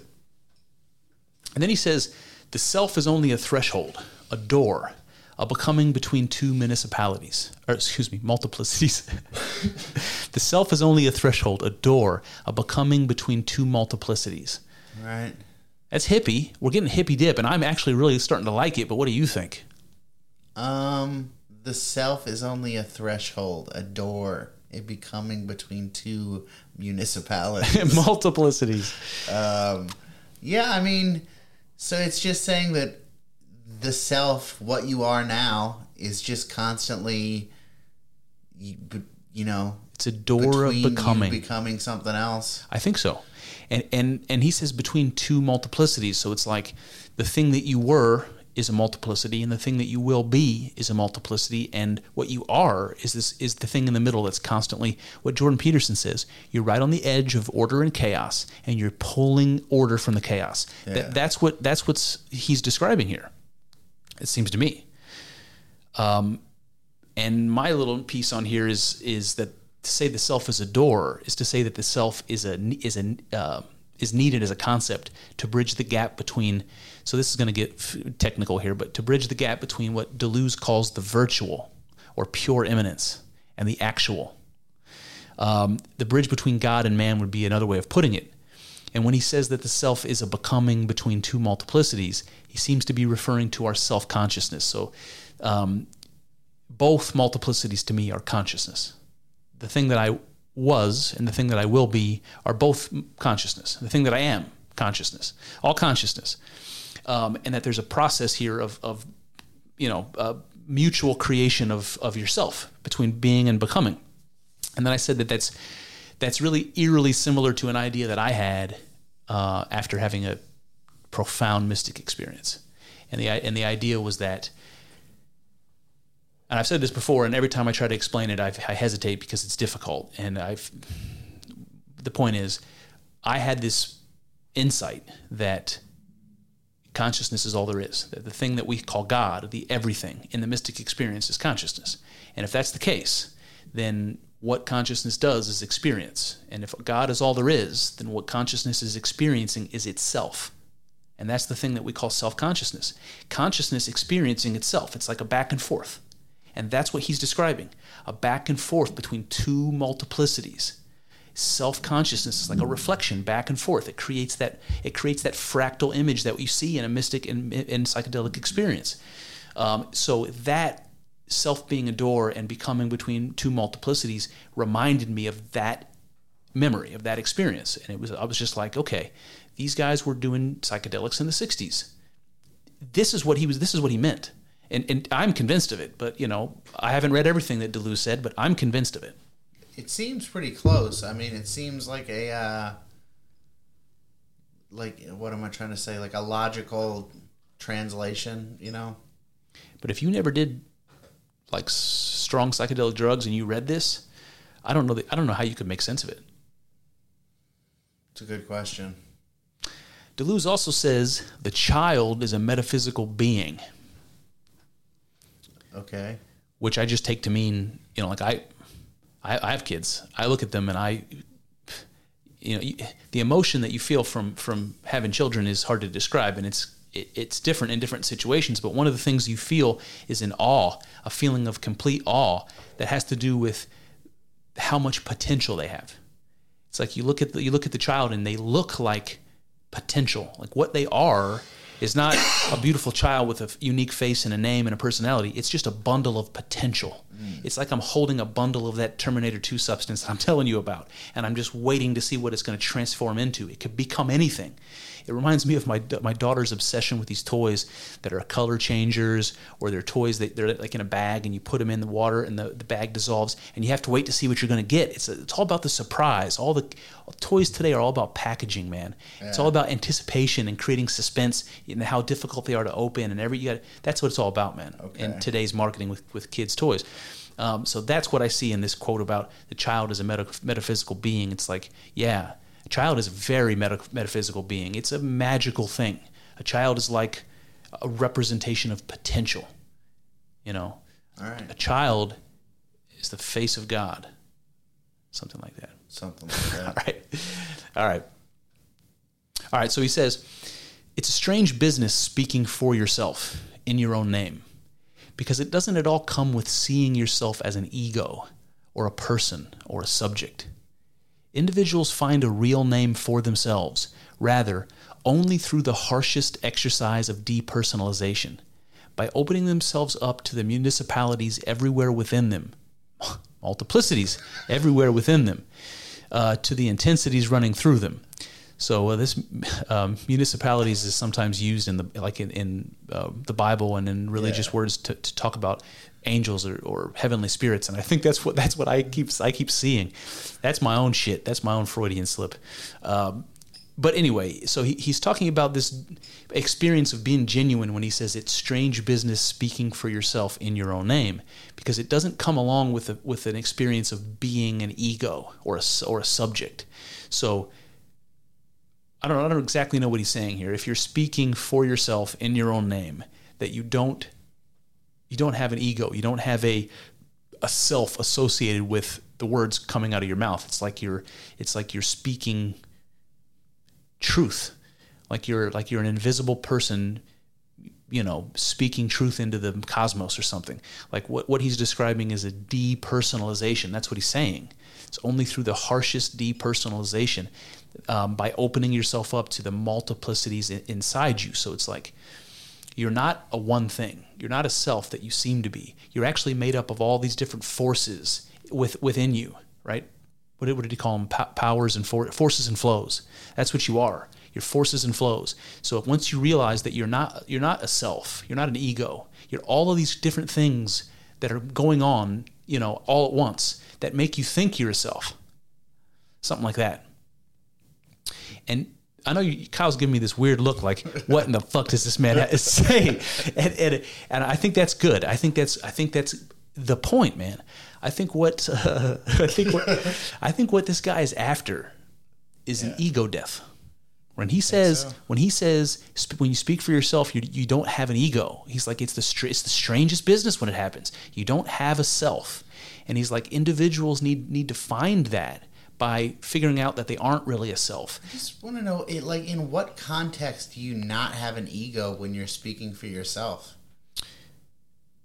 Well, he's saying that it's hard to understand. It reminds me of like, if you understand yourself to be God, like I do through the mystic experience, to understand everything to be consciousness, including yourself, and that thing to be God, that, how do I put this? That anybody speaking is speaking for you, through you, as you. There's no difference between you and someone else. There's no difference between what's happening and what you are doing, There's no difference. Everything is one. It's like this crazy thing that happens psychologically when you have that experience, that the subject and object kind of meld together. And I think what he's getting at is some sort of experience free from individual consciousness. It's like, what would it be to experience without being you? And that's what it feels like when you become one with the universe. When you have that mystic experience, you are experiencing. It seems like you're experiencing everything. You feel like you're experiencing what it's like to be God. You're still there. You still understand you're the thing having the experience, but you have no connection to who you are. You are just the experience. You become the experience. It's a fascinating thing. And when that happens, it's a spiritual experience. It's pleasant beyond imagining. When you cease to be yourself and you strictly are experience. That's what it means to be God. That's what it feels like. That's what I try to describe when I describe the mystic experience. And if that's what you're after, you would be after a depersonalization. You would be talking about how to get rid of the ego. It would explain why these postmodernists seem to take an issue with psychologists and psychoanalysts. What they're looking for is a way of being unconscious. It's a way of becoming disconnected from yourself and being pure and authentic and not held back even by the structure of your being. Like yourself, your identity is one of these structures that you have to get out from under. Does that make sense? Yeah. Okay. Yeah. Okay. Next. He says, to become imperceptible oneself, to have dismantled love in order to become capable of loving, to have dismantled oneself in order to finally be alone and meet the true double at the other end of the line. A clandestine passenger on a motionless voyage, to become like everybody else. But this precisely is a becoming only for one who knows how to be nobody, how to no longer be anybody, to paint oneself gray on gray.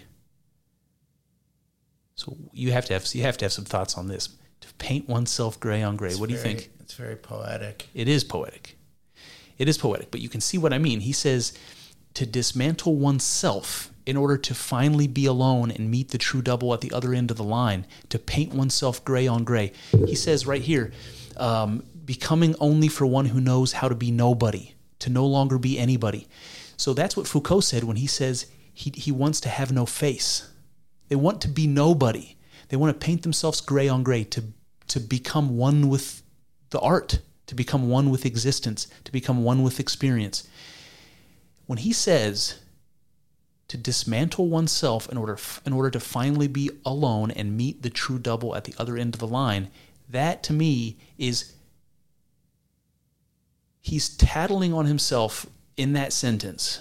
I don't know if he realizes it or not, but what he's saying here is, if I can remove myself from myself, if I can get out from under the ego, what I will find is the true double at the other end of the line.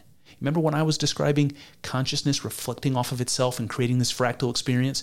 What is the consciousness that God is experiencing? It's himself. That's the double at the other end of the line.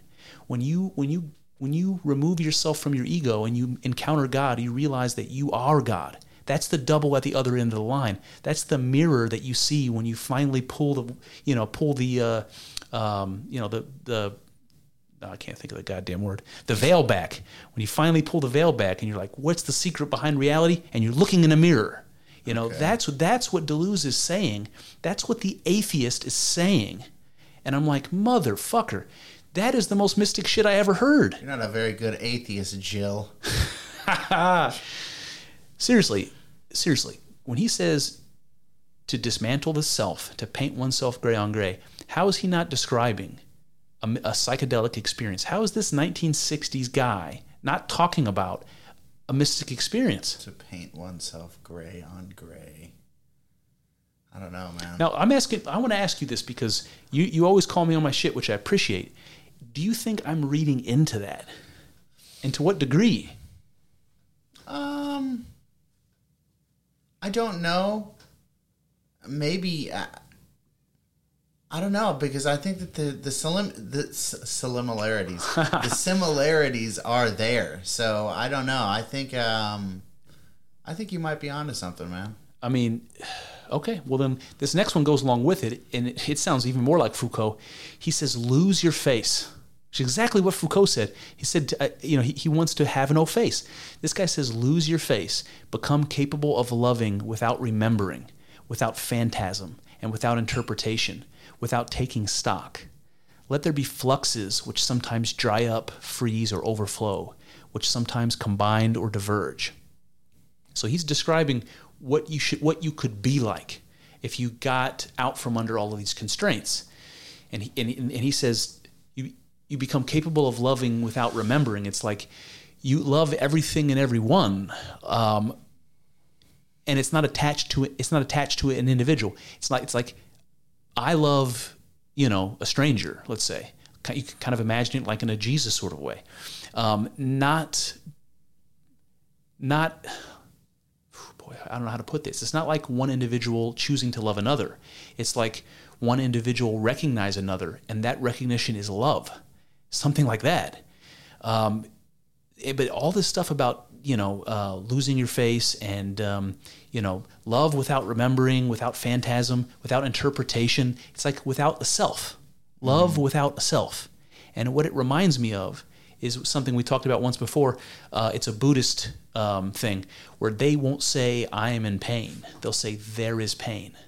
And it's like a meditation if they're in pain. They just say there is pain, and it helps to ease it. It's like dissociates themselves from this existence. He's saying love without remembering, without interpretation, without taking stock. He's talking about love without a self. He's talking about existence without a self. He wants to be without a self. And I just cannot help but think that is the most mystic shit. That is the most religious thing. Yeah. That these guys can't see. And it continues. He says, one does not write with one's ego, one's memory, and one's illnesses. In the act of writing, there is an attempt to make life something more personal, to liberate life from what imprisons it. There is a profound link between signs, the event, life, and vitalism. It is the power of non-organic life, that which can be found in a line of drawing, a line of writing, a line of music. It is organisms that die, not life. All right.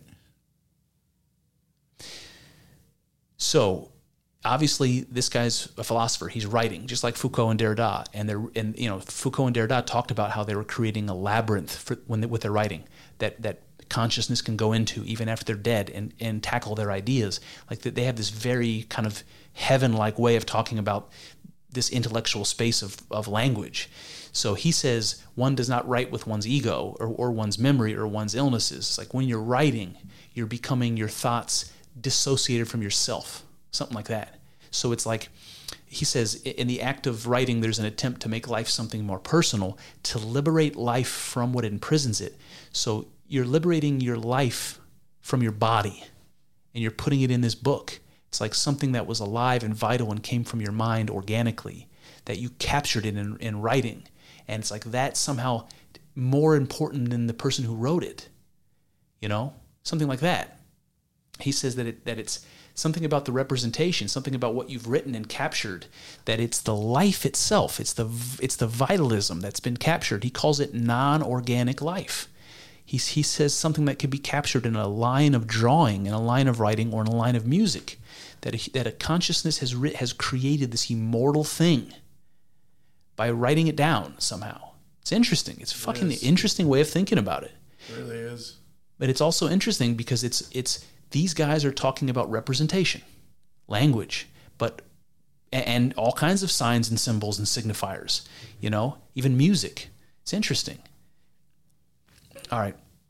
And then he says, the last quote in this one, he says, placing oneself in a position where one feels something moving that has neither an interest nor a purpose. So this is, again, more about separating the self from life or from consciousness, the thing that makes you alive. He says that what you're seeking is feeling something moving, right? It's not something that you're moving. You just notice it's moving, right? So it's not the self. You're not controlling it. You're only aware of it, right? So he says one feels something moving that has neither an interest nor a purpose. So it's like your consciousness, but you don't have, there's nothing that you want. You're not a self at all. You're not an ego at all. You don't have an interest or a purpose. You just are. You're just consciousness. And that seems to be what he wants, to separate the self entirely and to be what you can be if you could only separate yourself from that last final prison. I just don't know how you get there without having tripped serious balls in the 60s, and these guys did. Yeah. Taking some mushrooms, probably some acid. LSD for sure. For sure. For sure. For sure. All right. So this is the last bit here. Ontology. Oh, no, there's a tiny bit about politics I saved for the end. So I'm going to try to get through this ontology bit. Ontology, is that like the study of cancer?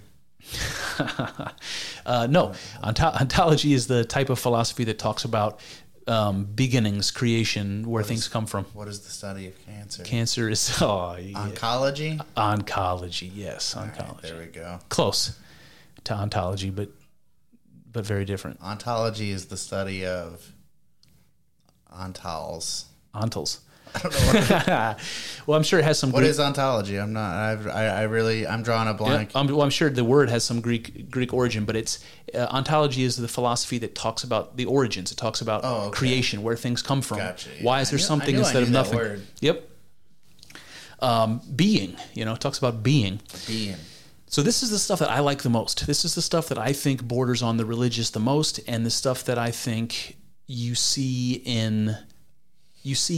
in philosophy that gets talked about like in code, because nobody wants to talk about God. Nobody wants to talk about religion or anything borders on that, because in the modern age, if you start talking about God, people write you off, especially in the academic world. It's like, if you're supposed to be smart, you can't possibly entertain any idea about supernatural, anything. Yeah. And it's just a narrow way of thinking that the postmodernists, I would imagine, would have some something to say about.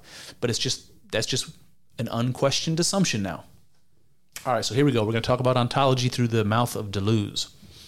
Listen to this, Kyle. Something in the world forces us to think. This something is an object, not of recognition, but of a fundamental encounter. Okay, so you would agree that as long as you're awake, and maybe even when you're not, you're thinking.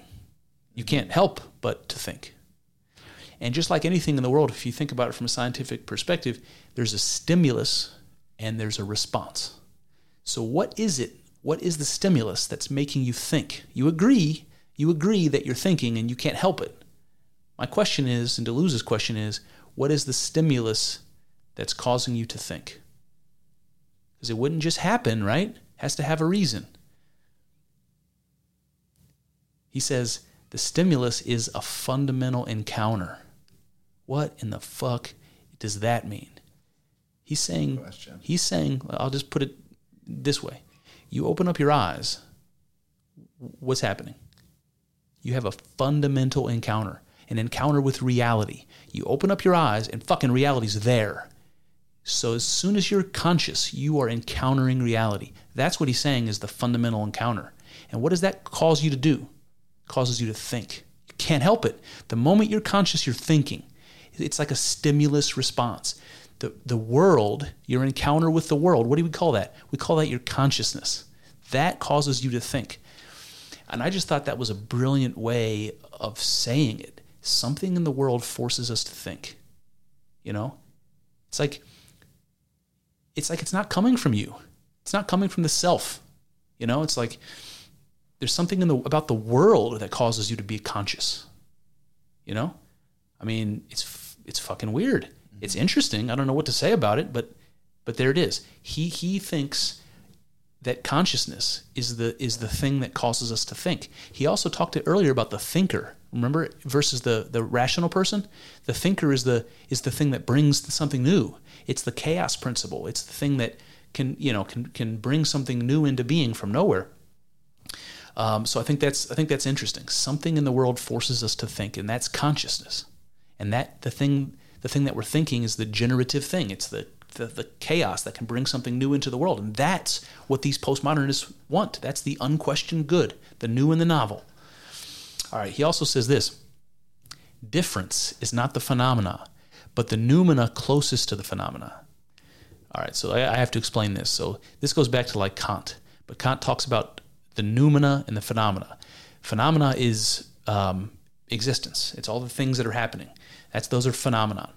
And then the noumena is like the supernatural. It's the forces, the invisible stuff behind reality. That's the noumena. We talked about anima and noumena before. So he says that difference is not existence. It's not the phenomenon, but it's the noumena. It's the spiritual thing that's the closest to the phenomenon. So to me, this sounds like that the closest thing to God are the differences between things. So like Deleuze said this? Deleuze said that. So like what makes, I don't know what the reality is, but like what makes an iron atom different from a gold atom? Like a certain number of protons or electrons or something, right? It's like that's the difference between two very similar things. And the difference between you and I would be harder to pin down, but we could try, right? The difference between whatever.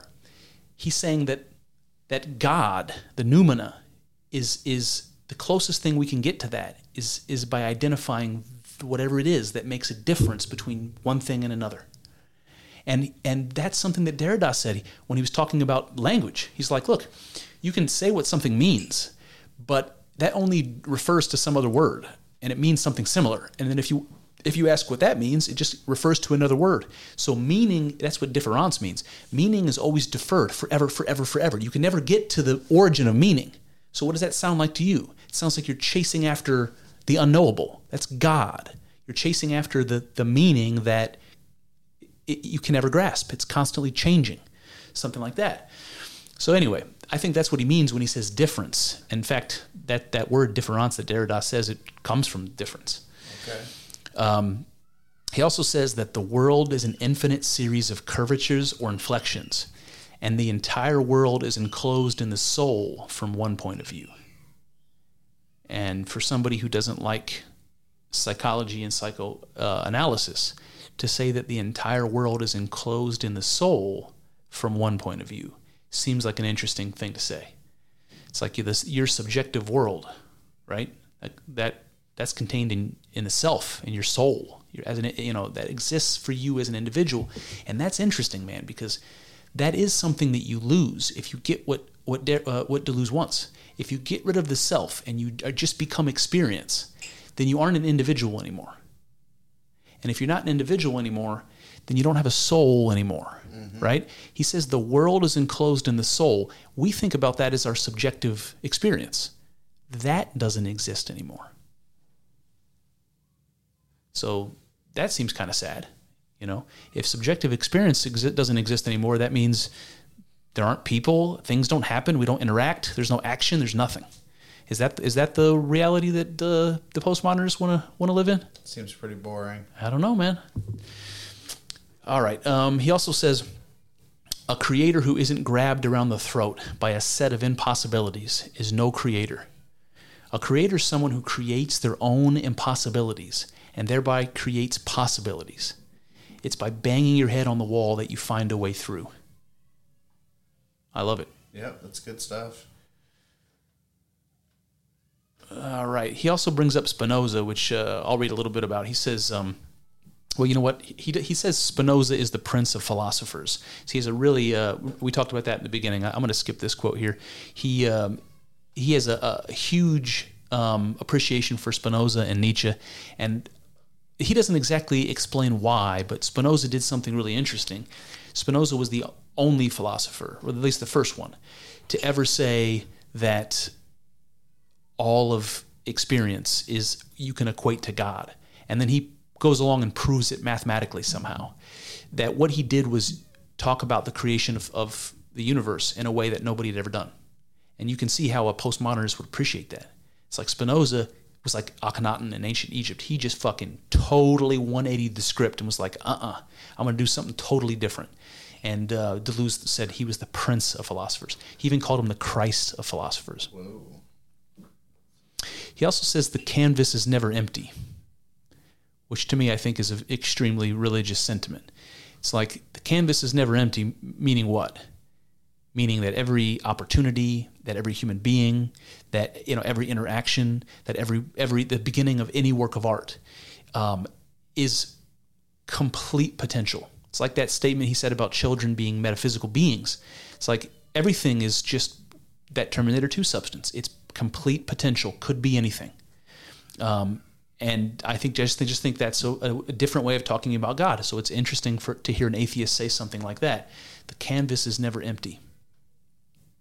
All right, he also says, this dream, therefore, is itself action, reality, and in effect, menace to all established order.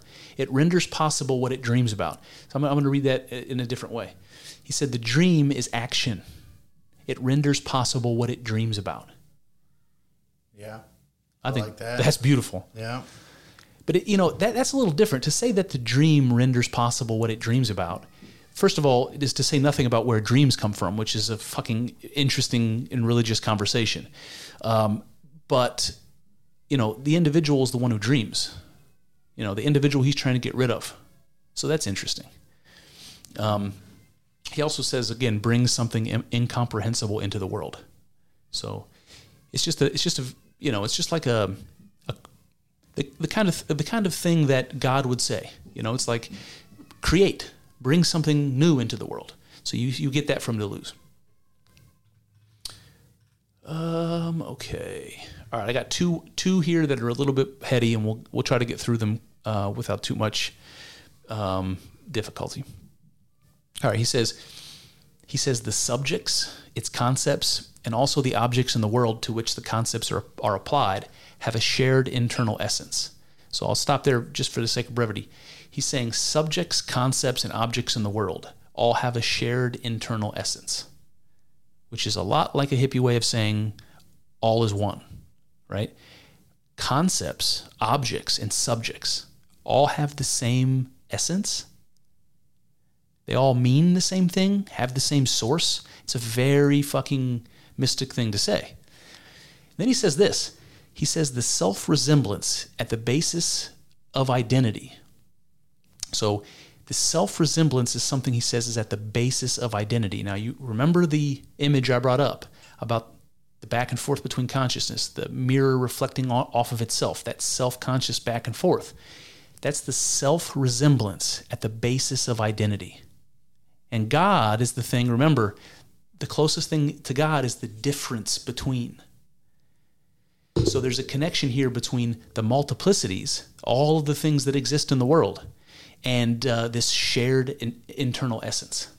Everything is God. Mm-hmm. That's another way of saying that.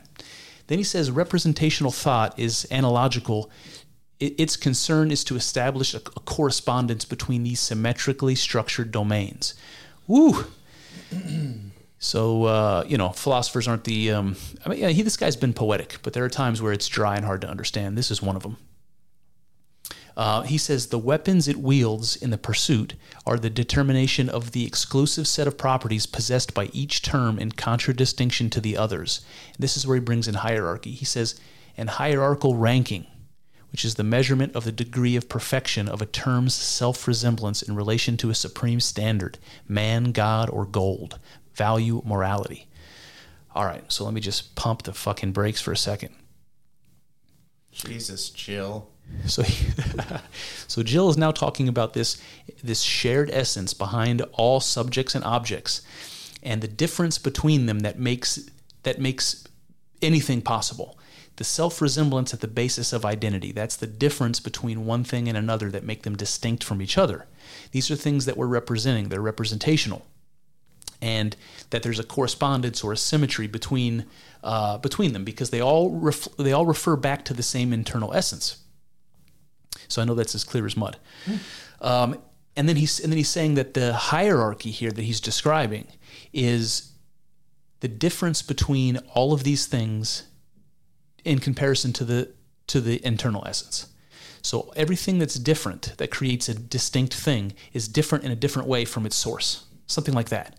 And that the hierarchy that's established is, he says, it's a measurement of the degree of perfection of a term's self-resemblance. So how close is it to the source? The things that are the most close, they go higher up on the hierarchy. Something like that. It's really fucking weird to hear him say this. And then he says, the modus operandi is negation. So X equals X, not X equals Y. And this is a way of him saying, this is how we know that, this is how we can know anything. This is what knowledge is. Knowledge is talking about the difference between things. And then when he says that everything has the same internal essence, he's kind of saying that there isn't a difference between things. So this is where he starts getting into talking about the virtual and the actual. And we start talking about something that sounds a bit like the movie The Matrix. All right, so let's get into that. All right, here we go. You got something? Okay, here we go. No, just like you said, it sounds like The Matrix. I'm excited about that. All right, here we go. He says, purely actual objects do not exist. All right, so we're going to talk about the difference between virtual and actual, but purely actual objects do not exist. That's like saying this table that Kyle and I are sitting at, that I have a subjective experience of it and you have a subjective experience of it, and those experiences, they don't reflect the real table. Our experience of this table isn't the table. It's like what Plato's saying. The essence, the world of forms, that's a different thing. The objective reality is something different. I think that's what he's getting at. He says purely actual objects do not exist. He says every actual surrounds itself with a cloud of virtual images. The virtuals encircling the actual perpetually renew themselves by emitting yet others, with which they are in turn surrounded, and which go on in turn to react upon the actual. It is the dramatic identity of their dynamics that makes a perception resemble a particle. So this is going to get interesting. An actual perception surrounds itself with a cloud of virtual images, which both make and unmake each other. All right, so there's no possible way that what we're describing here is not some kind of magical, supernatural fucking thing. Yeah. But what he's saying here is that you've got something that's actual, something that exists objectively, and that it's surrounded by a cloud of related images. That's something that's like a particle with electrons, floating around in, hypothetical probability clouds or whatever. So just like the particles that make up material reality, the particles of experience are like that. Something like that. That there's something to them, but that they're surrounded by this association, this cloud of virtual things, and that they interact with the actual. So that would be like the image I started with when I said that consciousness is like a mirror, like an image reflecting back and forth on a mirror. But imagine every time it bounces off the mirror, it's changed by that interaction. You just keep hitting your mics there. It's fucking cracking me up. I'm talking with my hands, and it's just me and Kyle here. So like I'm doing it just for you, buddy. It's like the 100th time you've hit it. Okay, so where do we stop? So he said that makes a perception resemble a particle. A perception resemble a particle. It's weird, man. Yeah, man. All right, and then he says, it is by virtue of their mutual inextricability that virtual images are able to react upon actual objects. From this perspective, the virtual image delimit a continuum. So the virtual images delimit a continuum. This is very, very hard to understand, but I'll try. Let me just finish reading. He says the varyingly dense layers of the actual object correspond to these circles of virtual images. These layers, whilst themselves virtual, constitute the total impetus of the object. So what he's saying here is that these layers of virtual images that surround the actual, whatever the objective thing actually is, that those things interact with the actual, and that they constitute what makes it real. So you've got these virtual images that surround the objective reality, and those virtual images somehow make it real. So that would be like the John Wheeler physics way of saying you're collapsing the wave function. Like I look at this table and it becomes a table. I look away and now it's just a probability cloud. right? It's nothing real. It's this pure actual object doesn't actually exist. But when I look at it, I collapse the wave function of possibilities and it becomes a table again. And that's how he's describing this. That's how he's describing how the virtual nature of reality becomes material reality. It does it as an interaction between what I interpret as consciousness with itself. And he says that delimits a continuum. And what he means by that is you've got something infinite, right? You've got something infinite. It can't exist in the material world. God is an infinite thing, let's say. It can't exist in the material world because it's finite. Nothing in the material world is infinite. So how can God be here? It doesn't make sense. What he's saying is that the virtual images delimit the continuum. So it takes something infinite and makes it finite. And that's what makes it real somehow. It's very fucking weird. That is weird. What is Deleuze getting at here? I don't know. It's trippy, bro. Trippy, bro. So these dense layers of virtual make this objective thing exist. And the actual, right, the thing that this virtual images surrounds, this is what Deleuze calls pure immanence. How is that not God? We're talking about God as the Terminator 2 substance that gets collapsed into reality, that gets it collapsed into reality by the virtual, by the associations that this thing has to itself, that consciousness has to itself. It's the most hippiest thing I ever heard. I love it. Hippie. I love it. It makes me want to like the postmodernists, but it's not. To me, it's not the best way of going about making the argument. Yeah. It does seem like they're kind of getting at the same thing, though. I mean, it does. He says these layers, while themselves virtual, it's just like saying, look, the material, the fundamental particles that make up the atom, they're quantum particles. So they don't really exist. They don't have certain momentum or right, like they have quantum uncertainty. They don't really exist. But somehow you put them all together and they make something that really exists. And that's what Niels Bohr said. He said about quantum mechanics, he said that what quantum physics tells us is that things are made up of things that cannot be regarded as real. That's what he said. Reality is made up of things that cannot be regarded as real. And this is what he said. He said that those virtual things that cannot be regarded as real, that they make up, what does he call it? He calls it they constitute the total impetus of the object. That means that they make it real. Amazing. It's crazy. Amazing. All right. And then he says the plane of immanence. Remember, that's just existence, upon which the dissolution of the actual object itself occurs, is itself constituted when both object and image are virtual.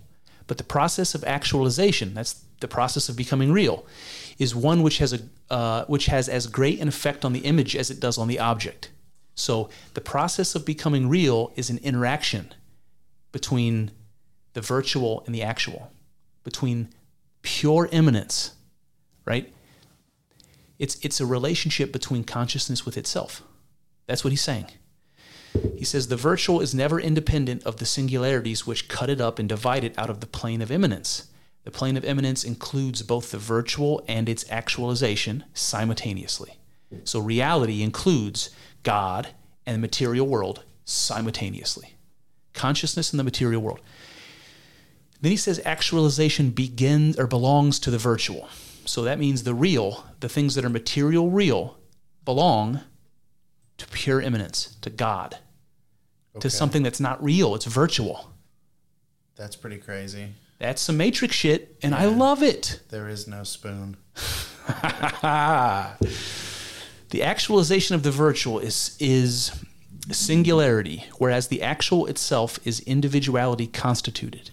The actual falls from the plane like a fruit, whilst the actualization relates it back to the plane as if to that which turns the object back into a subject. So I just want to point out, he's talking about the actual. He's talking about new things that get brought into the actual material world, whether they're ideas or they're material things. He says that they fall from pure immanence like fruit. That's God. Just fall off the God tree. All this coming from an atheist. And you see, it just seems to me like you have to get this kind of fancy talking, you have to get this kind of deep in the intellectual language, in the weeds, just to avoid saying God. Yeah. You know? It's pretty stupid. Pretty stupid. All right, last one before we get into the political. It says, perhaps this is the supreme act of philosophy, not so much to think the plane of immanence as to show that it is there, that which cannot be thought and yet must be thought, which was thought once, as Christ was incarnated once, in order to show one. Let me start over because I've wrecked this beautiful sentence.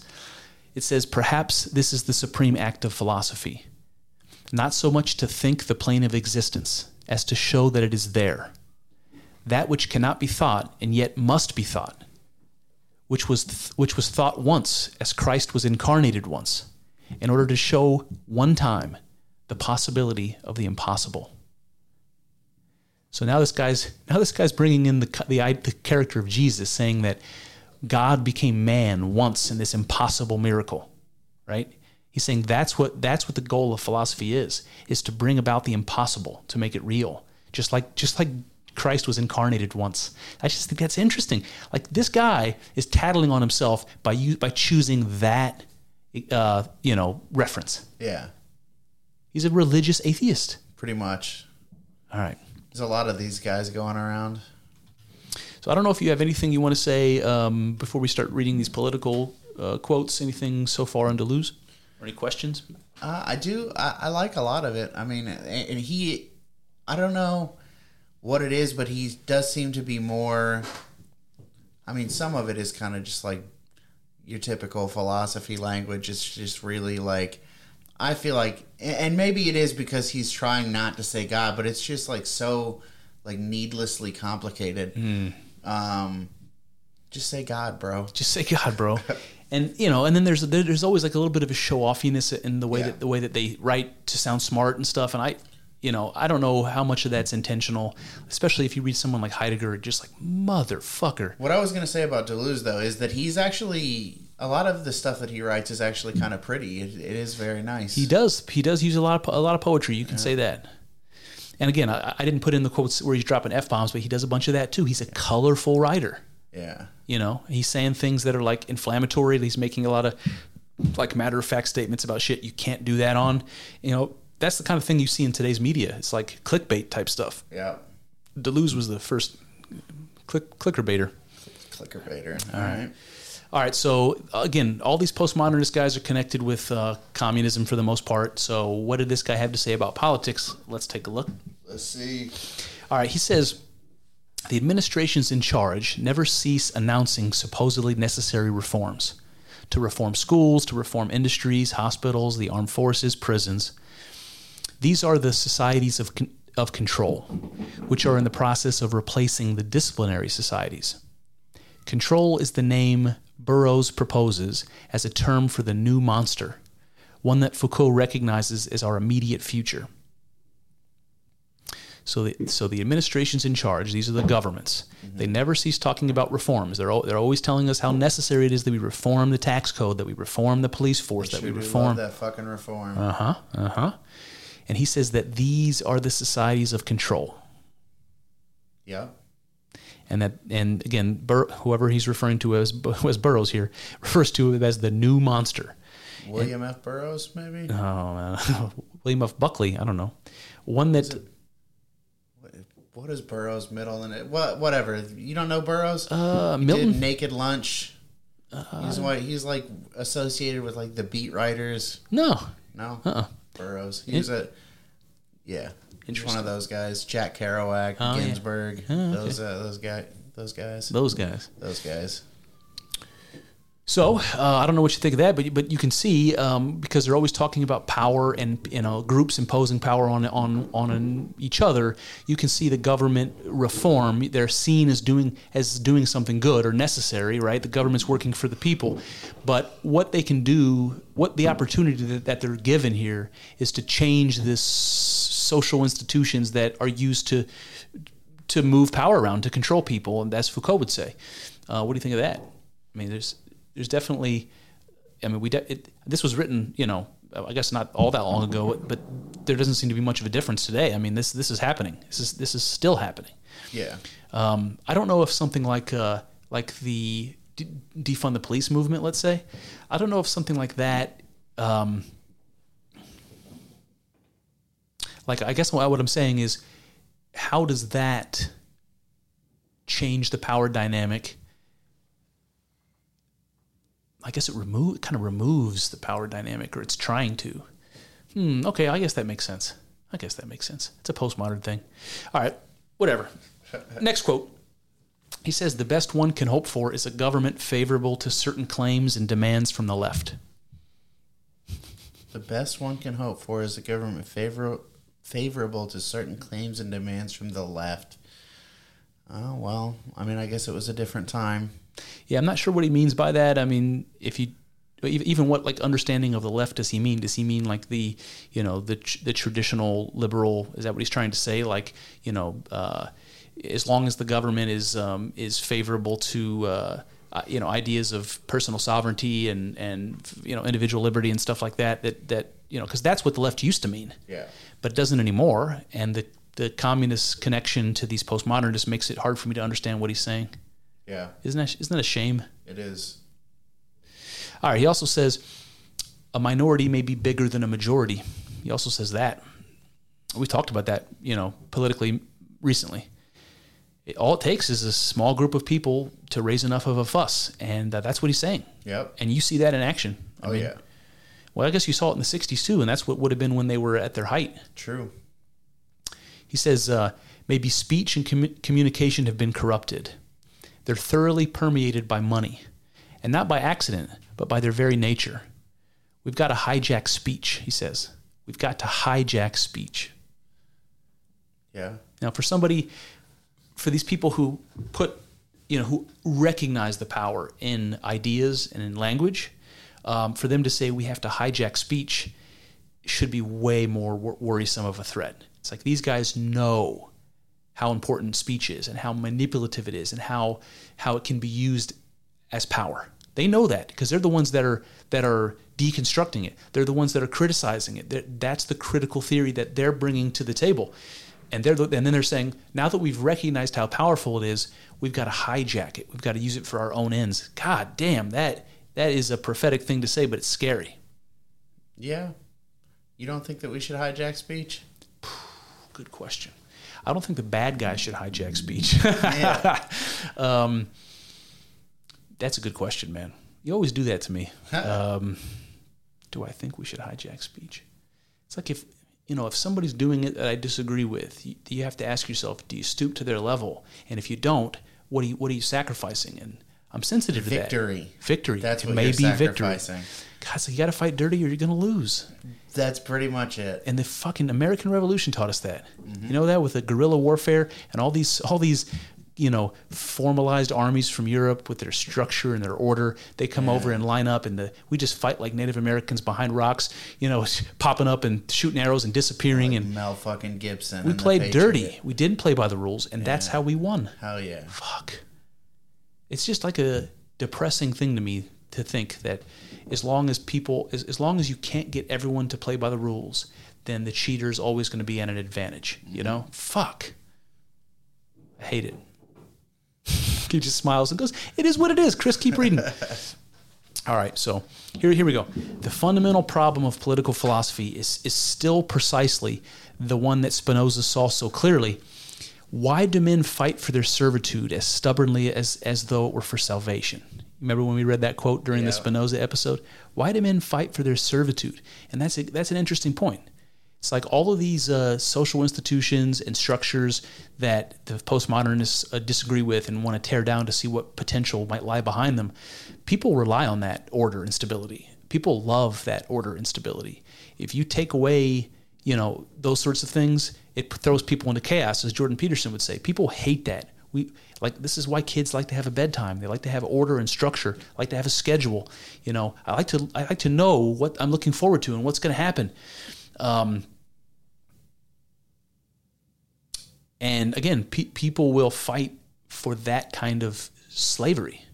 It's like it reminds me of what was that movie, Shawshank Redemption. When Brooks, when he becomes institutionalized, he just wants to go back to jail. He just wants to be in prison, man. He fought for servitude. He ended up killing himself because he couldn't deal with having to make his own choices. He couldn't deal with freedom, Yeah. And that's at the heart of politics, man. It's like at some point, people want to be slaves. Fuck. Yeah. Fuck. Not everybody, and not everybody at all times. Sure. But there are times when probably most everybody wants it. Just take care of me. Just tell me what to do. Oh yeah. Just pick the restaurant. I don't want to fight about it tonight. Red Robin. Going to Red Robin. Red Robin. Yum. All right. Okay. Got something else? No, not really. Just that Southern Charm Burger at Red Robin. It's very good. It's very good. All right. We got 2 more quotes.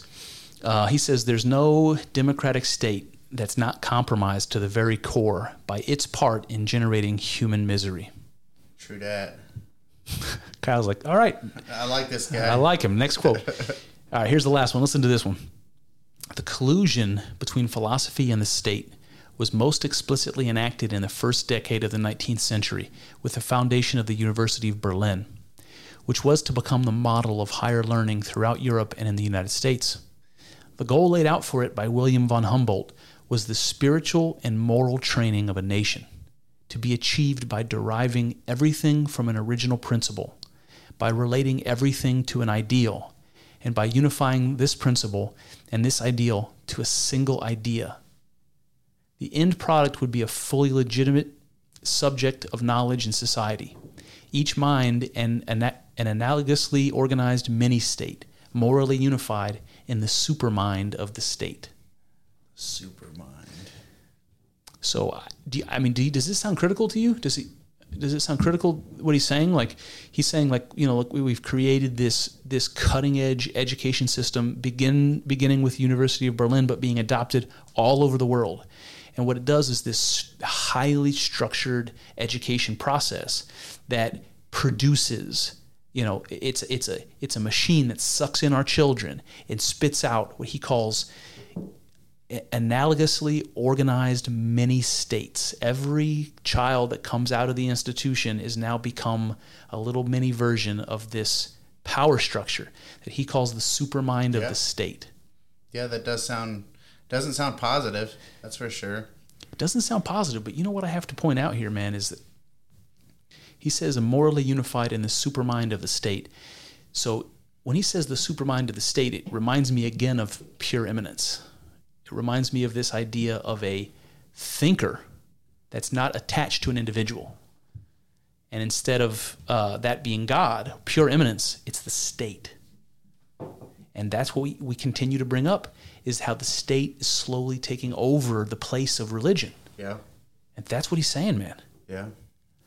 It's like you can, if you follow the spiritual path, you can find that ego dissolving experience in God. And what Deleuze seems to be saying is you can also find it in the state. Golly, that is a dangerous thing. Yeah. Doesn't sound good. Doesn't sound good. I don't want any part of it. I'll tell you that much. All right, you got any last thoughts? I had something, but it kind of slipped away there. Yeah, maybe it'll come back. All right, well, sit here and listen to me do my little fucking monologue. So this is the conclusion that I just wrote up so that I can give us a way of getting off of this fucking podcast. All right, here we go. The supermind of the state, pure immanence, and the virtual are all concepts that Deleuze introduces in his philosophy, which, as he himself said, is done in order to have no face. Strange that he doesn't see the religious longing at the core of his and many of the other postmodernists searching. These extraordinary words or ideas which Deleuze has invented and made to exist are vehicles of transcendence. They are both other words for God. And this is what Deleuze longs to escape into God, into the virtual, the source of the actual, where he can disappear, where he can have no face. So this ego death, this mystic experience that he so obviously longs for, would free him from the constraints of language, culture, society, expectations, traditions, etc. It would allow him to be unencumbered by the many tentacles of reality that hold back consciousness from its greater potential. And all this from a staunch follower of Spinoza, the great pantheist, who proclaimed that all is God. This, I think, rests at the heart of the postmodernists. They understand, but will not admit, that all is God, and that they are part of that all. You can see that this is their insistence that bringing the novel into being is of paramount importance. They long to create, to participate in the Godhead. And for this, too, they provide ample evidence. Foucault, Derrida, and Deleuze all describe the mystery that exists behind our representations: art, language, symbols, perceptions. It is this mystery into which they long to disappear. They wish to cease being an individual and melt into the force that flows behind the world and drives it ever onward. They are the atheists that wish to be God, but whose arrogance keeps them from understanding that they already are. Well, there you have it. That's one avenue explored, but infinitely more still to go. I hope you enjoyed thinking along with us. I know. It's not easy work. Thinking. It's hard and full of uncertainties, but I'm grateful for the company I'm grateful. as we trek through this together. Thanks, bud. Here's to hoping that the juice is worth the squeeze. See what I did there? Let's find out together in the next episode. Peace.